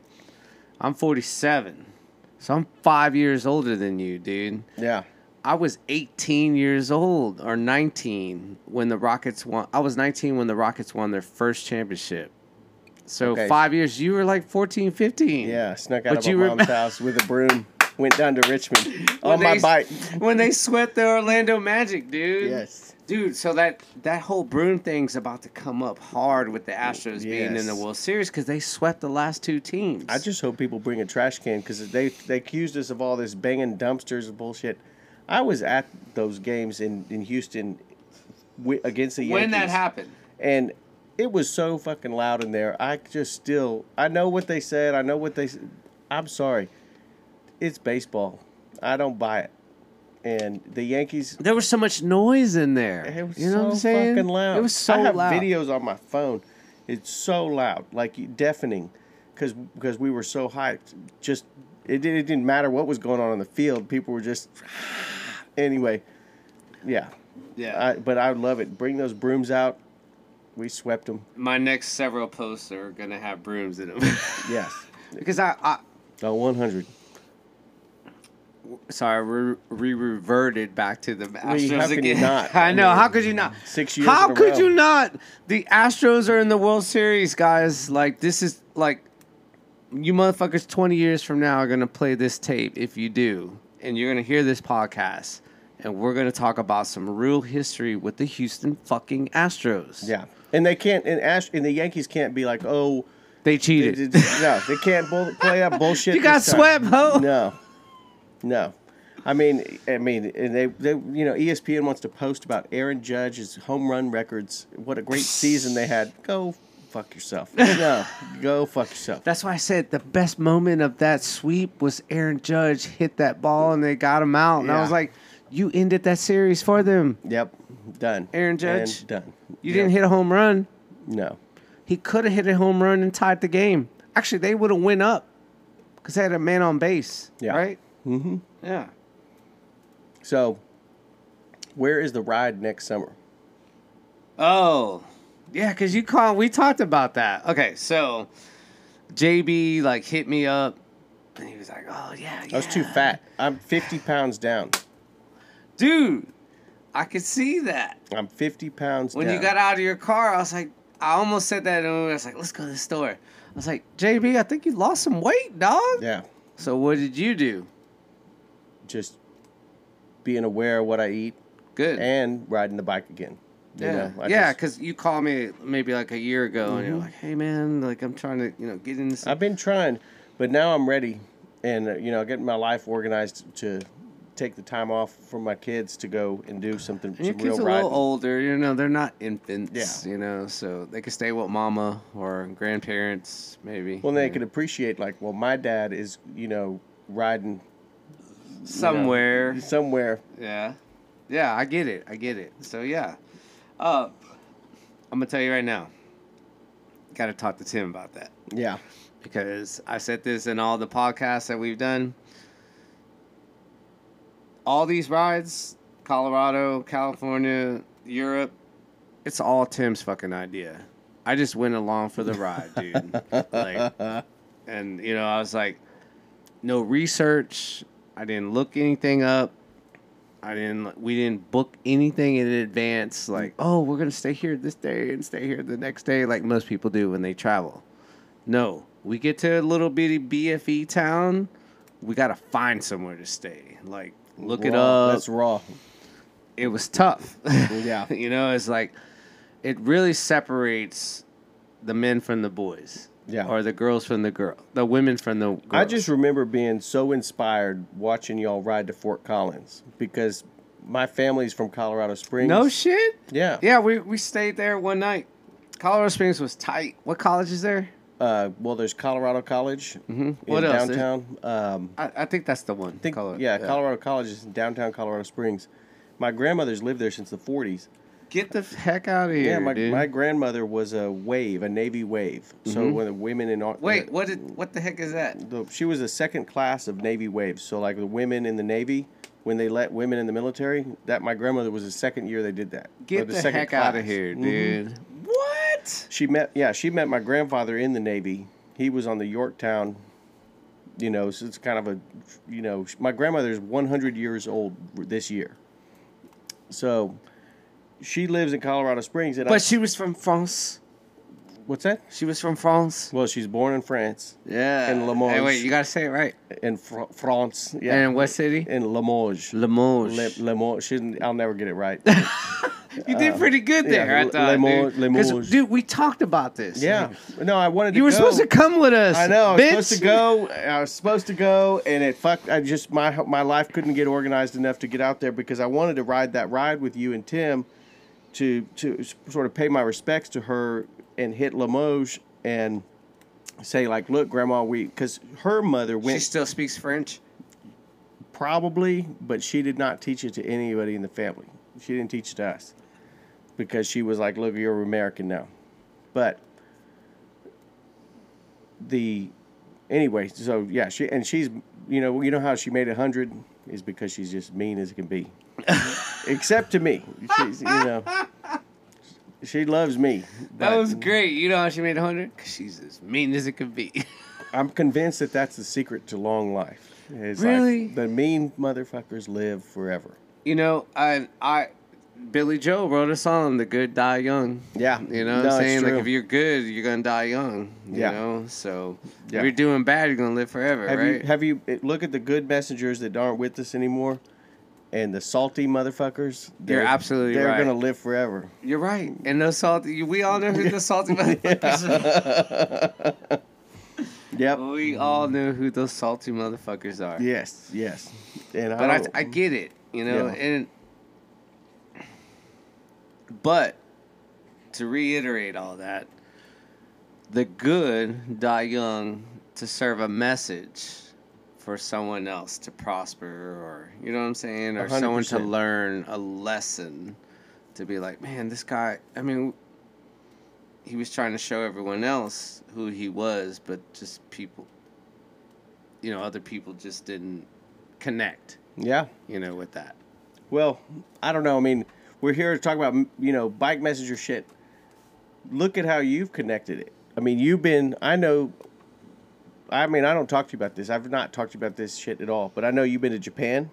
No, I didn't. I was supposed to go for the Olympics, but COVID fucked it up. Oh, you fucked it up. Okay. So, yeah, I didn't. But where all have you been? You've been all over the world as a messenger. Yeah. And here you run a podcast, and you're the only person I know other than, like, the Gips. I talked to Doug and Dave. Oh, no shit.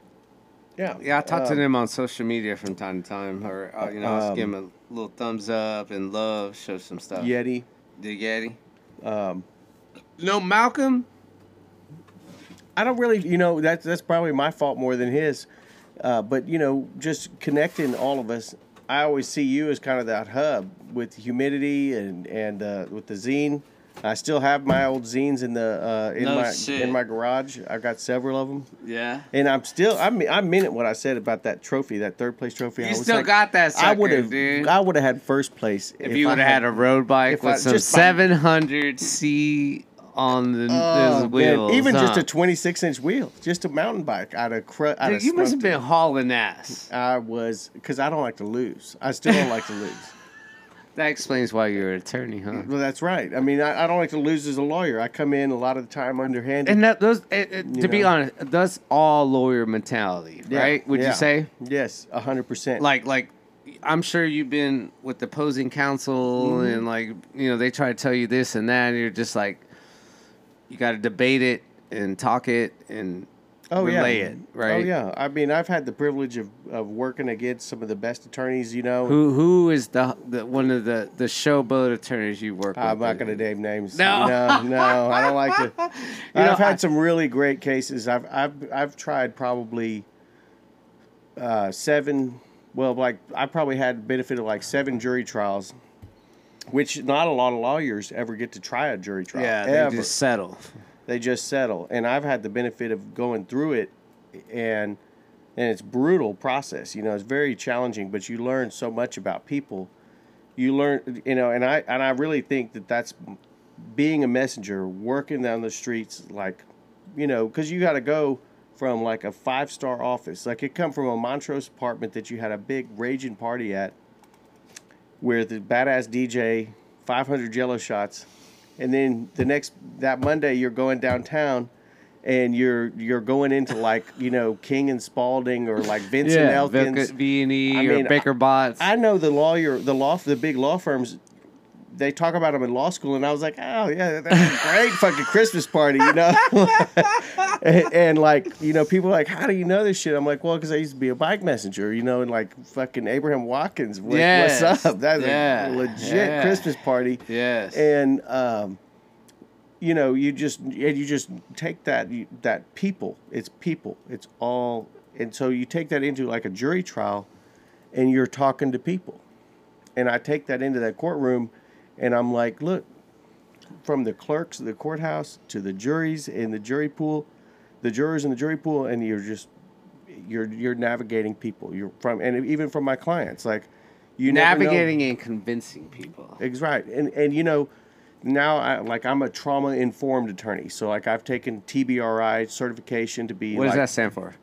Trust based relational intervention. Trust base. So like you got to get cool with you got to be cool with somebody. You got to be able to understand what they've been through. That they've been through a bunch of shit.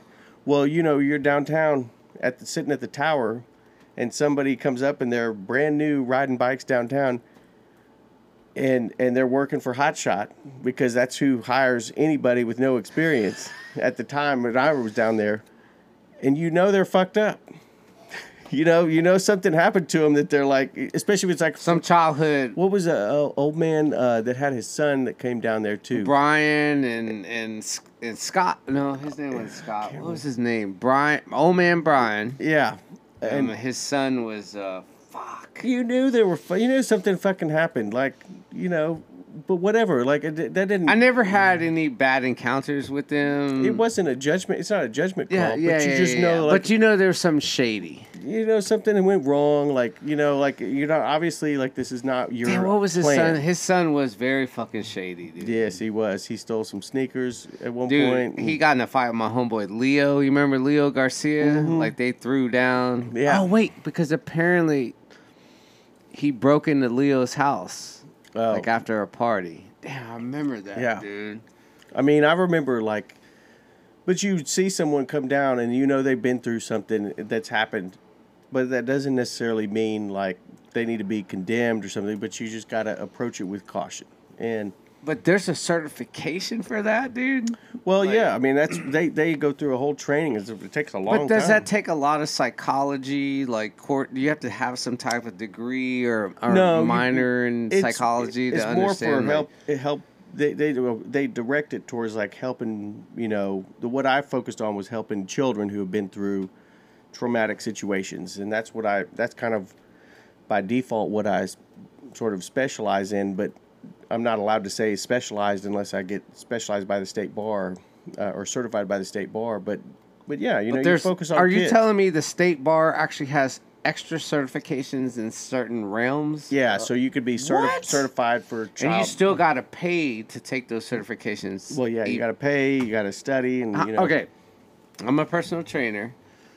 Every 2 years, I have to recertify in something fitness, like corrective exercise, performance enhancement, yoga, MMA. I mean, whatever it is, Yeah.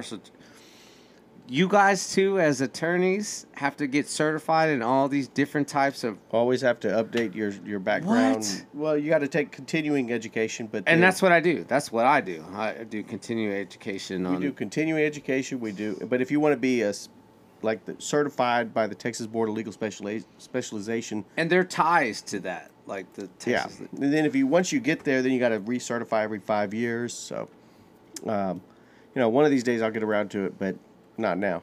So. But you took the certification the last 5 years or 2 years or whatever. Well, right? you take. I'm always up to date on my CLEs. Oh, okay. Yeah, just not CEUs. on the What do you call them? CLEs. Continuing legal education. Oh, So. For me it's CEUs. Yeah. So wow. Yeah. I didn't know that, to be honest. I didn't know like you guys. Oh yeah, never stops. But that's the monetary value of keeping an attorney up to par. Right? Well, yeah, you gotta play the game. Yeah. Mm-hmm. Like you could be what happened 100 years ago, you could be an attorney and just be an attorney, but now like they want to keep you current with current situations of lifestyle of the human society. Yep. 100%. Right? Yep. Wow. I didn't know that. I absolutely didn't know that. I just thought you took the bar and you you take the bar, and then every year you got to take 15 hours of continuing legal education. So every year? Every year. 15 hours? Mm-hmm. I did not know this, dude. But I mean, it's good because you want to stay up to. You got to stay up to date. Of course. Okay, so my brother's like an IT guru. He's been doing it since he got out of the military, and like times change, technology changes, so he has to take CEUs every 2 years as well, to keep his job or to be a current of what's going on in society. So, go ahead. All right. Quick intermission. Yeah.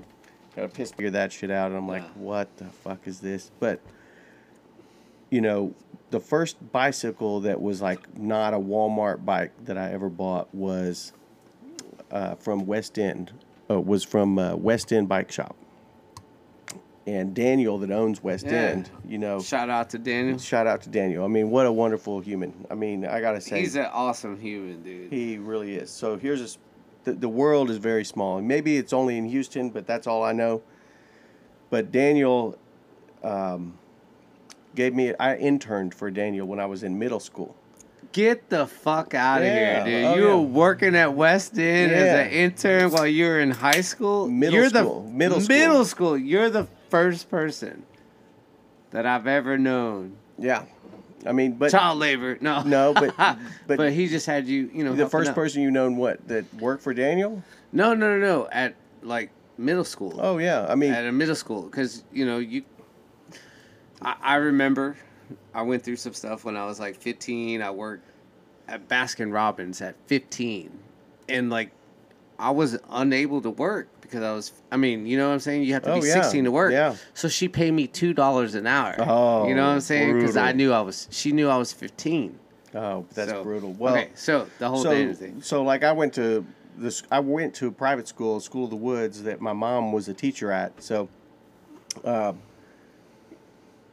Daniel, anyway, I ended up buying a bicycle there as like a Specialized, and that was the first like bike. Specialized dealer? Yeah. And what year you think this was? Would have been like 92, 93, 94, somewhere in there. Okay. And I rode the MS-150 in 1994. So, and I rode it on a mountain bike because, just like that winter solstice, a wrong bike. Yeah, of course. But I had knobby tires on there, and I didn't care. And just, and I always tell people today, I'm like, it's the MS-150. Like, it's not that hard. Like, you just push. It's the same thing as when you're a bike messenger.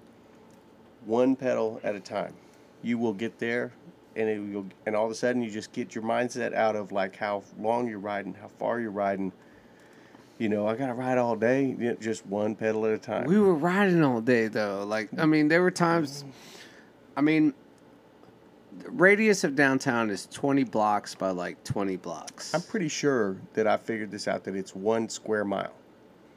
20, that's why I said even, 20 by 20. Yeah, but I'm pretty sure it's like 1 square mile between Pierce Elevated and I-10 and Franklin. 45 to 59. And then from like Smith, Bagby, from Bagby all the way to like, well, I guess it used to be Chartres, but whatever. I don't know what it is now. Yeah. But it's like 1 square mile. So, 25 runs within that, it's really not that bad. And you can always do it. You can be tired. It can be 110 degrees. It can be freezing cold. It can be... or wind blasting through the streets. I remember being soaking wet and 30 degrees, and I'd be like... Dude, were you down there when the windstorm... Yeah, you had to be down there.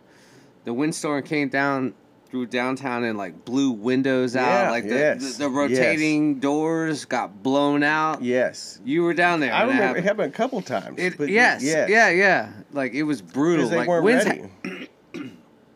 They had to be coming at least. You might have just convinced me of climate change. I don't know. No, seriously. Like, I remember that. Like, windows and buildings got blown out from the tower to 1100 Louisiana. Yeah. The revolving doors that went around, like, they blew so hard the glass just fucking exploded. Yeah. That's brutal and crucial. Yes, you know what I'm saying? It was crazy. So, I mean, we have hurricanes that come here. Sometimes the winds come at least 100 or 90 to 100 miles to 110 miles an hour. But these were just out of nowhere storms that would come through. I remember trying to ride, and you can't go anywhere. Okay, real shit. I remember I was at 500 Dallas. What building is that? 1 Allen. All day long. Dog. All day long. Come on. Quiz. Ain't never changed. Okay, I was at 500 Dallas, and I had to go to 1221 McKinney. And I had a speedometer on my bike, dude. Which is 2 Houston Center, right? Exactly, yeah. dog. Come on. Come on. And I just remember I jumped on. It was Dallas, because Dallas goes east. And fuck, I was like, I had to make this run. And the storm came through. And I just remember I jumped on my bike right there at 500 Dallas. I didn't even have to pedal. Like, the fucking wind was coming from, the west side shooting east side. And that's when it blew all the fucking windows out everywhere. But I just remember that wind catapulted me. I was like, just flying down Dallas. I didn't even have to pedal. Man, dude, I probably hit like 30 miles an hour. Yeah. And I shouldn't have been out there. Like, I should have said, fuck this shit, I'm staying in the building. But me trying to hustle, make the run, I'm going to deliver this package, and I got to go to 1221 McKinney. You know? And I'll never forget, I never had to pedal when I left 500 Dallas and rode east on Dallas. And then I had to make a left. But, like, I was like, oh, my God. And then I just sheltered up after that. I made the delivery, and I was like, I ain't going out there. No. Oh, man. I ain't going out there. But, Chicago's like that. Like, you ever been to Chicago? I have not. I mean, the term there is the Windy City. Yeah. I mean, you've heard that before, right? Well, yeah. Okay, so, like, for a moment, Houston had that that windiness. Yeah. Right? So, like, I remember I used to love to get a run to the medical center because you just get on Fannin and you can hit those lights. Yeah. Because, I mean, as far as, like, messengers go, from what I gather, like, in Houston, our runs were always shorter than what they are in, like, New York. Oh, Chicago, of course. Shorter, and I spoke to all those messengers, like, all over. Like, I was like, we have a short range. Like, these guys, like, travel far. Yeah. You know what I'm saying? Like, Yeti's told me he's running across New York. I'm like, Long Island, Jesus like the 5 boroughs. I'm like, damn, dude, the fool's, like, traveling. Yeah, like, I'm like, bro, you just get on the subway. You know? But a bike messenger can be faster than the subway. Yes, indeed. You know? And you're just like, what the fuck, dude? Yeah. I mean, I remember running out to 2929 would be, trying to beat. I mean, I could get out there and. I mean, as a kid, I used to, when I lived at Brentwood and Shepherd, I used to run the Allen Parkway bike trail, like the running trail along there, 6-mile route. And I remember being able to make it in like 17 minutes. I remember timing myself. Time yourself? Yeah. What? Yeah, I'd be like, I'd smoke that thing. Okay, hey, well, let's take it back. This seems like a little history. You were in middle school working for Danny. Daniel. Oh, yeah, at yeah. West End. So Daniel, ended up. So my mother is a teacher. She ended up teaching his kids. No way. Yes, smallest world on the planet. Hey, you know what, Dan? I've known Daniel for a long time. Like he's never mentioned his kid. His kids are what? Your age? I have no idea at this What? point. Sitting right here, I have no idea. Wow. But I know they're older now. They've got to be in college. They got to be like my age. Oh wait, no. No, not your age. No, they're younger. But are you serious? yeah. Hey, bike guys, they go. I don't know. I have a 25-year-old, and tomorrow my daughter will be 18 years old. So like. No way. Yes. So like. Daniel's older than I am. Yeah. I would say he's probably 10 years older than me. Maybe a little bit more. It had to be.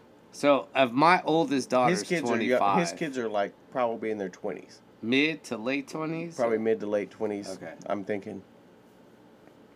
But, and then I But found you out, worked there. Yes. Well, I was an intern there for like just a few weeks. Like it was a middle school internship. So like part of the middle school thing was like you're supposed to go and like have a work experience kind of vibe. He set that up to Yeah. like have the kids come But he personally sold me my first bike. I mean, I remember going in there. It was $400, and the reason I had the money was because someone had if I remember right, someone had stolen my bike, and I got to mowing lawns in my neighborhood to save up the money to buy a new bike. So I remember paying like $425 for a Specialized Hard Rock, and that was a ton of money. It was dude, that was Hard Rock. Hey, that was a lot of money. They were the shit though back then. Oh, man, when Hard Rocks came out, it was like turquoise, like it was beautiful, and I remember being like, I'm gonna ride the MS 150 with this thing. With knobbies, right? With knobbies, but I had them with kind of like a slick knob on it, and semi-slick. yeah, but and I remember training for that thing, and people were like, you're gonna ride that, and I'm like, yeah, it's fine. But I still maintain to this day that like anybody could ride that MS 150 if you just put the work in, you'd be fine. Or you stop every 10 miles. And, you stop. You take a break. You get your your water. whatever you need to do. Get some oranges. Exactly. Back then, when I rode it, they would massage your legs. Oh my God! I remember this lady massaged my thighs with like icy hot, and I remember being like, "Oh, this feels good." And then you still had to get on the bike and ride. Yeah, no, but I was like 15, and she's massaging my legs with icy hot, and I was like, "Oh, this feels great." And then all of a sudden, it starts burning. You're lucky you didn't get it on your balls. That's why you don't go to Singapore, Oh, shit. Yeah. Oh, that's funny, my gosh, dude. Yeah, but those were some. But Daniel, and then I found out I went in to get some bike parts about 2 years ago, and Butch was in there, and I was like, no kidding, I mean, Daniel is a force. You're right. You're absolutely right. He is, dude, and he's held. Now he's the oldest bike shop in Houston. No way. I think so. I Because did not know that. Boone's closed. Sherrard's. I was about to say Sherrard's was. He almost made 100 years. Wow. James. Remember James? Yeah. He almost made 100 years. He was probably like 6 years of making 100 years as the oldest bike shop in downtown. And he was like 6 years away. He was like, fuck it. I'm tired of fucking with you fucking bike messengers who aren't paying your bill. Speaking of paying bills, I remember being downtown, and I don't even think I was old enough to drink, but I remember having a tab at this bar on Main Street. I wasn't old enough to drink, but I had a tab. I remember having a tab. What was that bar? On Main Street, Coaches? Coaches. Oh. I knew it. I knew it. It was like serve anybody. Yeah. Oh my gosh. And I remember Christian Trashton. Whoa. That was a good dude. He was hysterical. Yeah. I remember he didn't pay his tab, and they were just livid with him. And he tried to come in and like talk his way through it, and they were not having it. Yeah. He was definitely that for him at that bar. how would you say it? Like, he was a guy that, the epitome customer. You know what I'm saying? Yeah. The epitome customer of someone who goes to the bar, like Norm. Yeah. You know, like, hey, Norm. Yes. You know, like, trash is here. Norm. You know, like, Yep. yeah. Yeah, that was a good bar. And then the saucer opened. Wait, were you there when the saucer opened? I was there when the saucer opened. In fact, I got a good story from the, Go when ahead, the saucer go ahead, opened. go ahead. I remember sitting at the bar with the saucer with Evil Twin and a bunch of other messengers. We were mobbed up in there. Like, there was a bunch of us. And no one ever admitted to it. But somebody had really pissed off Spider, who was like a pimp from around the way at the Montague. I don't know who it was, but I know. Sorry, you just said Spider, the pimp from the Montague. From the Montague. You remember the Montague? Dude, there's been the dead Montague, people at the Montague. Yeah, so the Montague was still holding on at the time. Like, it was still operational. They had a staircase going down that motherfucker. Yeah. From back in the day. And I like delivered packages to attorneys who were staying at the Montague. Oh my gosh. Well, the only thing worse is the clients that hired them.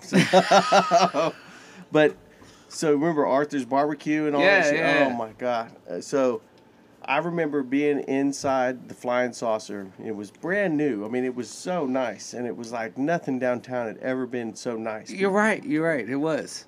And the glass just shattered.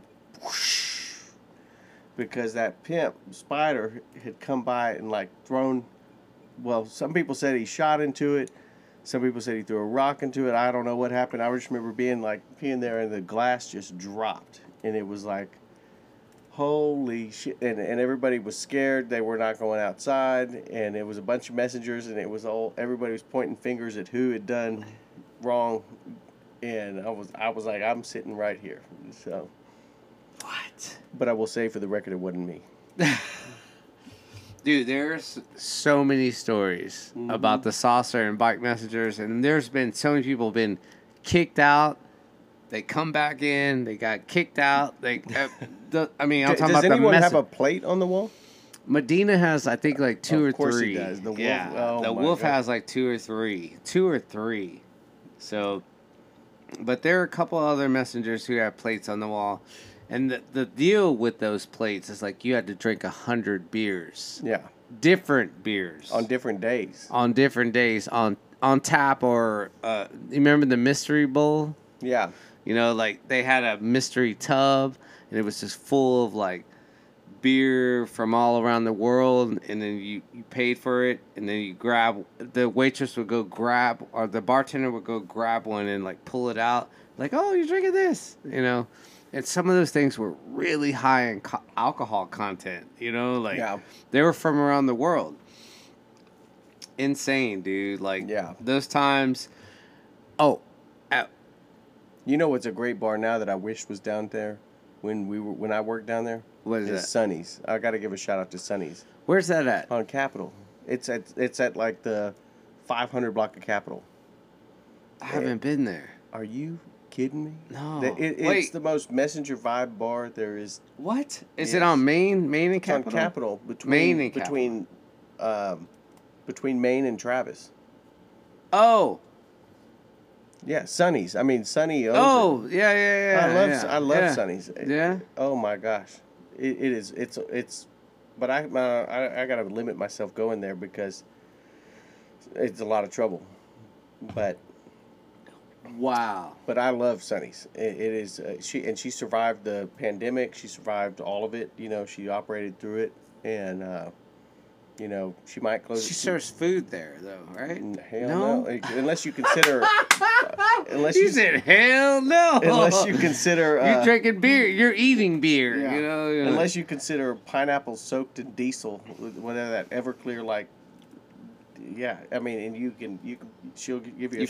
I take it you've had some. I have, and very toxic. She might close at 2, but really? She might not. Or sometimes she just closes the door at 2 and tells you that that she's closed, and she's got pool tables in the back. It's got a strong messenger vibe. And Sunny is exactly as she sounds. Like she's a, blonde lady, runs his bar like with an iron fist. Lots of fun. Off of Capitol. Mm-hmm. Capitol and Maine. So there's the Flying Saucers right there. And then... What is the burlesque bar that's right there? That used to be there? I don't know. I'll have to go investigate. Oh, no, you have to know. I was going there with Nikki. I've been there a couple times. It's the burlesque bar right there on Main and Capitol. Not the Capitol Grill. No. Okay, not there. Or it's the next seat, Prairie. It was a burlesque show that happened. It still goes on today. I never even heard of it. No. Hey, JB, I'm about to slap you, dog. Oh my God. Yeah. Well, look, let me tell you something. Your podcast, your whole MO with maintaining the humidity vibe.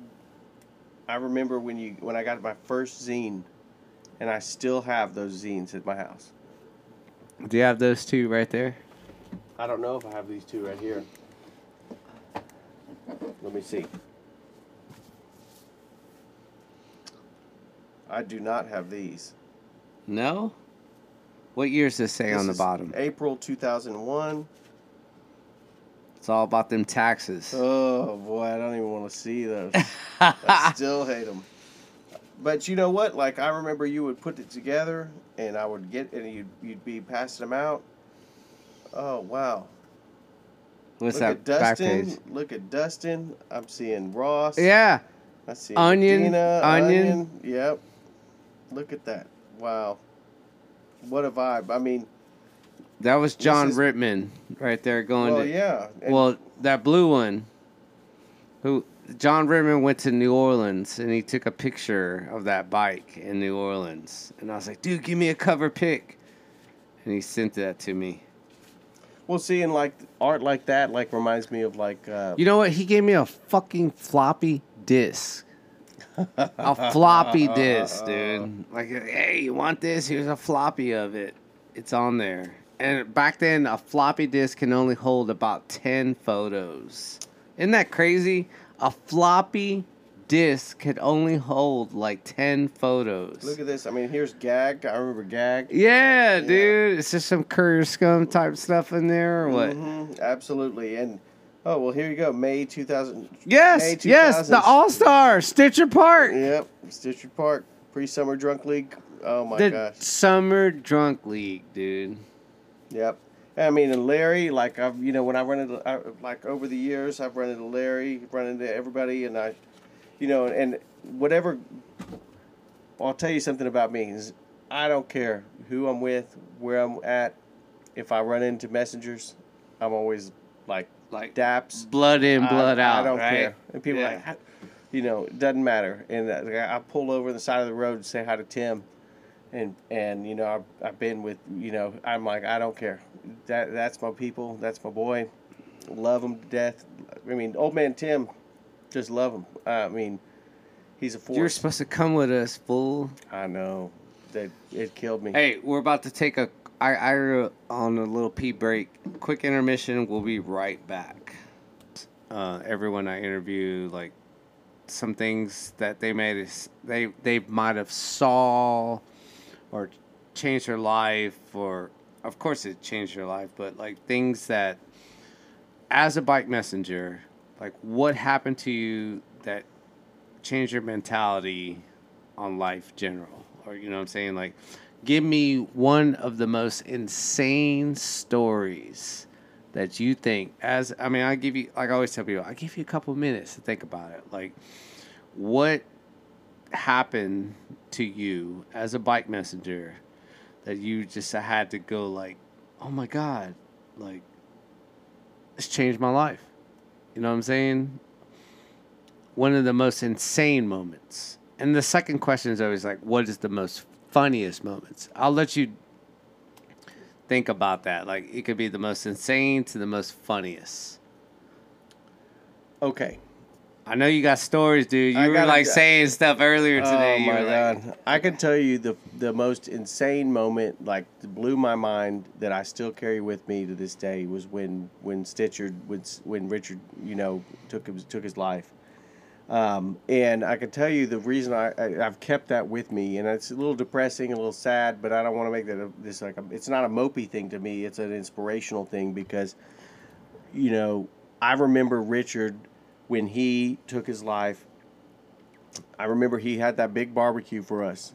And I remember it was like everybody, no one's not guilty of ranking on the dude a little bit here and there. And I remember. but I never did. So Yeah. I remember like everybody gave him a hard time. But I remember he had this barbecue and he invited everybody. And I remember it was great. And well, it turned out that the woman that I ended up marrying, I'm divorced now, her coworker found Richard. I don't know if I ever told you that. Oh my God! So I'm about to parallel universe some stuff with you. Yeah. And who did she work for? She worked the city for Houston. She worked for Accenture, which was Anderson Consulting, which was previously Arthur Anderson. So like all connected to. Oh my God! So I'm about to blow your mind too, but keep going.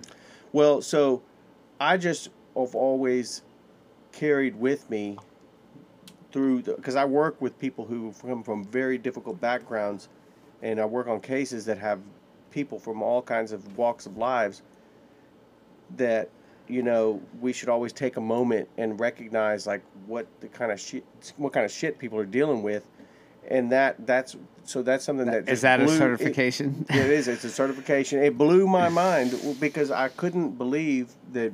Because Richard was good to me when I came down there. He was like, "Hey, you'll be all right. We're going to do this. We're going to do that," and we had a good time. And it just always sticks with me. And every Thanksgiving, I think about him, Richard. Every Thanksgiving, even if I don't make it down to the bridge, I think about the man, and I think about what happened. His motive and how he tried to unite people and bring people. You know what I'm saying? He was good, positive. I'd go to Bob Marley Festival with him. Oh, dude. I remember getting cans together with him and out of the pantry and like taking the cans down because you could get in with. Yeah, with canned foods. Yeah. So like that blew my mind, and that's something that has always stuck with me as a positive thing because it impacted me. Like it was so real. I was like, God damn, like this dude, he didn't need to, that was so raw to me. It was real. It was hard. It hurt. But I realized over the years, like I needed to turn it into something positive for me. And I remember there was a picture of Richard at this cafe on in the Heights, and his picture in like a tuxedo. No way, was right dude.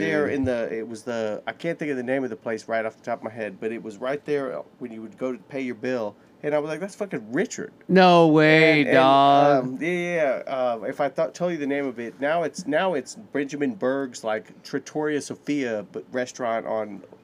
Beautiful restaurant now, but for years it was this little honky breakfast joint. So that's always stuck with me as a sort of inspirational.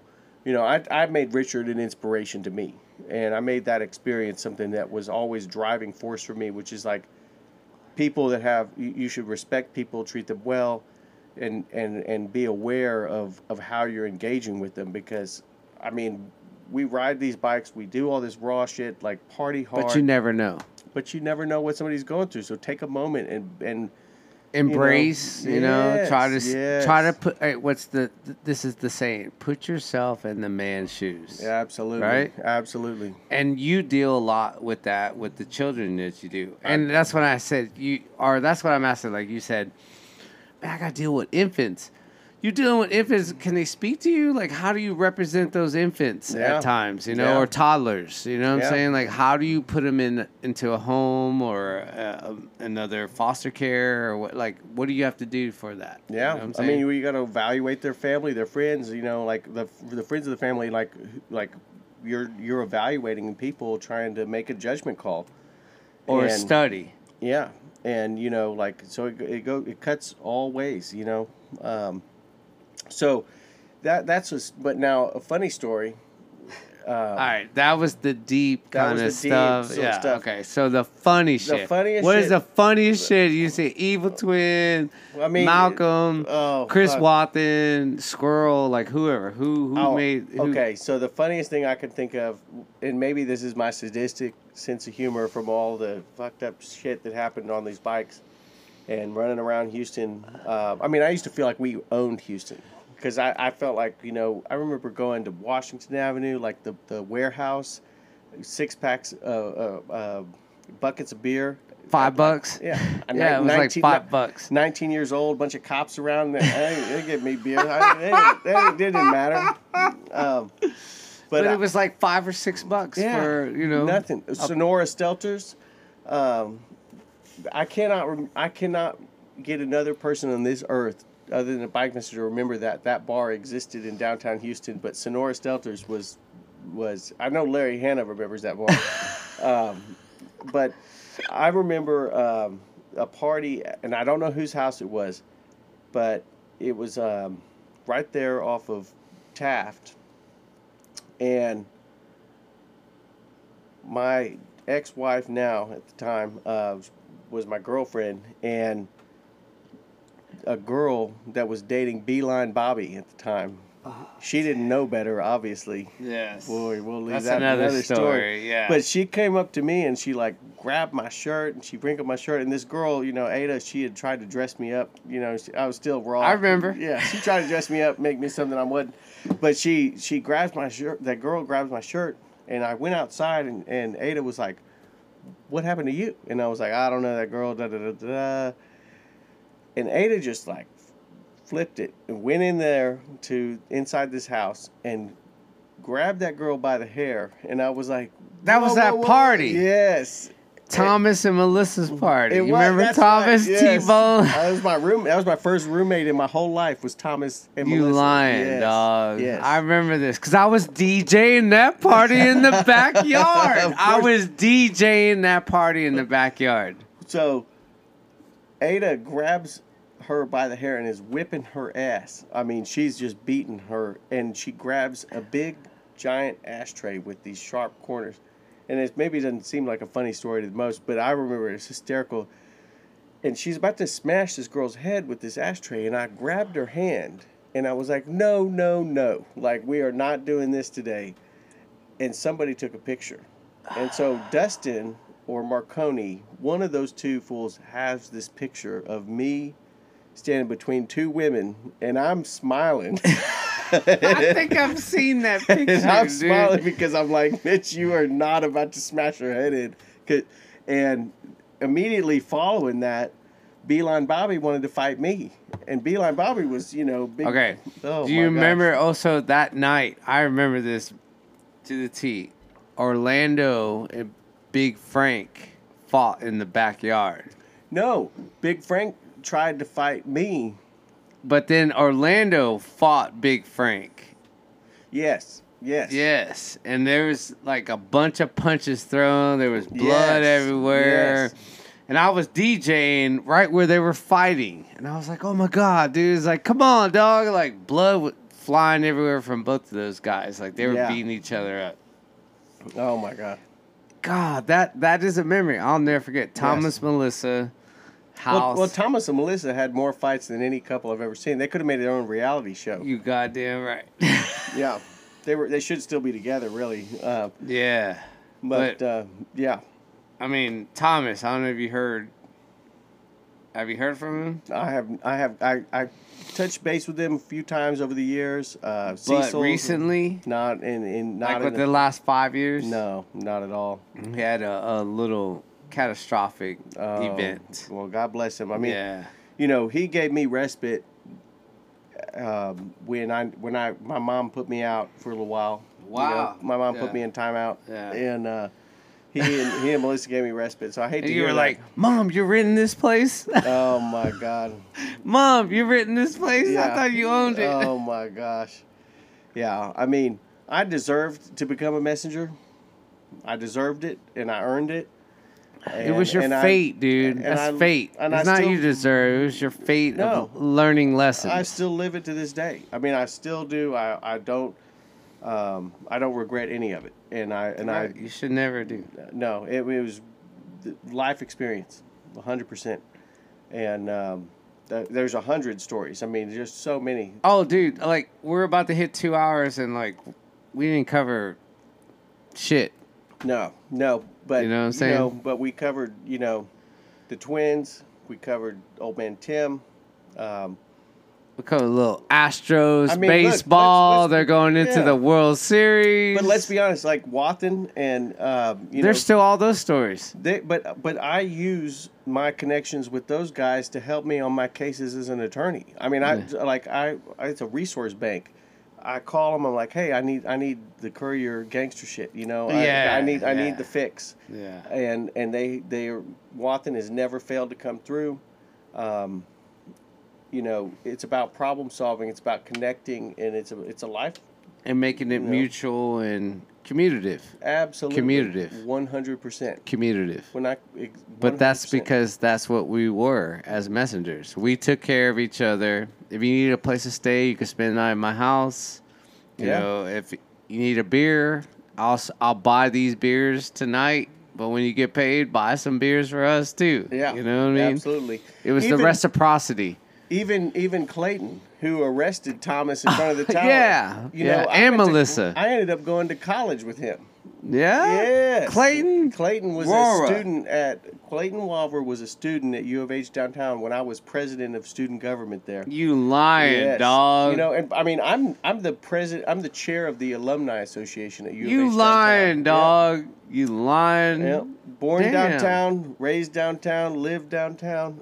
And that one thing that connects it is being a messenger.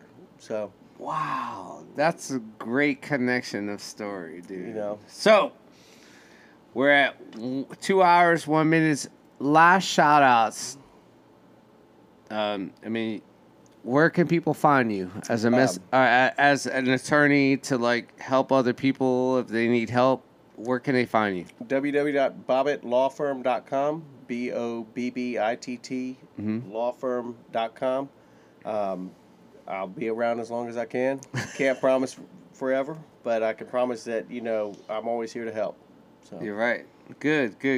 Well, JB, thank you, man. I'd asked you to come on here months ago, and finally you're here. But I feel like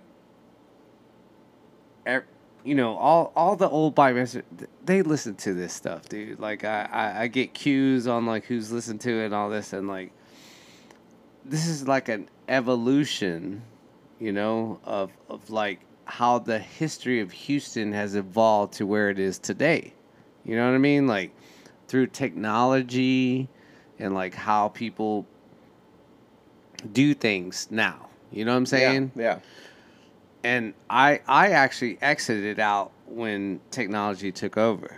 So for you to still be in the game, you know what I'm saying, as an attorney, and you actually reiterated that, like, this is where I know how to get around the court system, talk to the clerks, and get around and make shit happen. And that makes your job easier. Does it not? 100%. It's like a I thought you were going to say he's like 100%. I mean, I know how to get, it's like knowing how to get a happy ending in a massage parlor, right? Like, that's what it's like. I mean, I wasn't going there. I mean, not everybody's going to get the same treatment, but happy ending. Yeah, you know. But still, your acknowledgement of your profession at the time of being a bike messenger has evaluated, or how would you say, not that word. It's elevated. Elevated. That's 100%. The word I was looking at. It has elevated your skills to like connecting with people, helping children. 100%. That's my passion. I mean, that's my passion. And I tell my clients all the time, I don't care what it is that your problems are, but if we've got a kid at stake, then we're going to do the right thing by him. And if you can convince me, I tell my clients in my consultations, if you can convince me that what we're trying to do is right by the kid, then that's what we're going to do. And if you can't convince me of that, if you can't overcome that kind of hurdle, then I don't really know that I want you as a client. And it's All right, weird. let me ask you a question. Have you ever had to deny somebody? All the time. All the time. I have a lot of clients that Okay, I so send you away. actually, just by you saying that, you're an energy vibing person. 100%. Like when you meet someone, you could tell a bullshitter from a bullshitter, Yes, right? Like you'd be 100%. like, I know Mark motherfucker, Bernard. quit bullshitting. Yep, I can tell Mark You're Bernard. not being sincere. So like, I'm in the interest of the child, Yes. but you're being insincere. Is that the word? Yeah. Insincere? I mean, we all know the phrase, you got to keep it real. And I really believe in like keeping it real, like walking what you talk. And it costs me lots of money sometimes because I could take somebody's money, but my reputation matters, and like it mattered when I was downtown, and it matters now, That's to me, and the reputation of the couriers. Even if somebody was sketchy as hell, you could tell who was real and who was of Fraud. character. Yeah, exactly. Just manipulating. People are broken. Messengers are broken. But 50 to 70% of us were. yeah, but that don't mean they're a bad character. That don't mean that it can't be trusted. That don't mean you can't give them it got me through quite a bit of my life and got me to where I'm at now. And I don't know where I'm going, but I know that I'll always be a messenger. That is so fucking cool you just said that because I don't know where I'm going either. Yeah, yeah. I will let life come to me and handle it when it comes. But I do know where we're going. It's the World Series, baby. That was the best exit out of this. So, just any last shout outs to anybody right now? Just to all my messenger friends. I mean, right now, and my top of my brain is to Doug. God bless you. To Dave, because I know that's your twin. Derek, because little D, dude. and Desiree too. Yes, love y'all. Awesome. Awesome. Like that's where I would say my head is at this moment. Yeah, because we live in the moment to be in the moment, and you call it like it is in the moment. Yeah. Because if you don't, you're gonna be like, oh, a week later, try to like reciprocate something. It's like, bitch, you're late. Live in the moment and just tell it like it is. Exactly. Exactly. So, Mr. J.B. Bobitt, I'm sorry I couldn't get the J to the B out of you. Because you're like, I don't know. That just says on my birth certificate. 208. That was one of my numbers for A&W. No shit. Yeah, that was your number, 208. 208. That was my dispatch number. Damn, my it was 358 and 268. Yeah. So we got a connection here. We got the 8 on the end. There you go. You know what I'm saying? Yeah. So thank you, JB, with all my heart. We're at 207. Thank you for all your words. And, man, when it comes out, you get to hear your side. Oh, my God. Thank you for listening, everyone. This is episode number 41 with Mr. J.B. Bobitt. No relation to Lorena Bobitt. a cut above the rest. Thank you all for listening. We out. Peace. All right.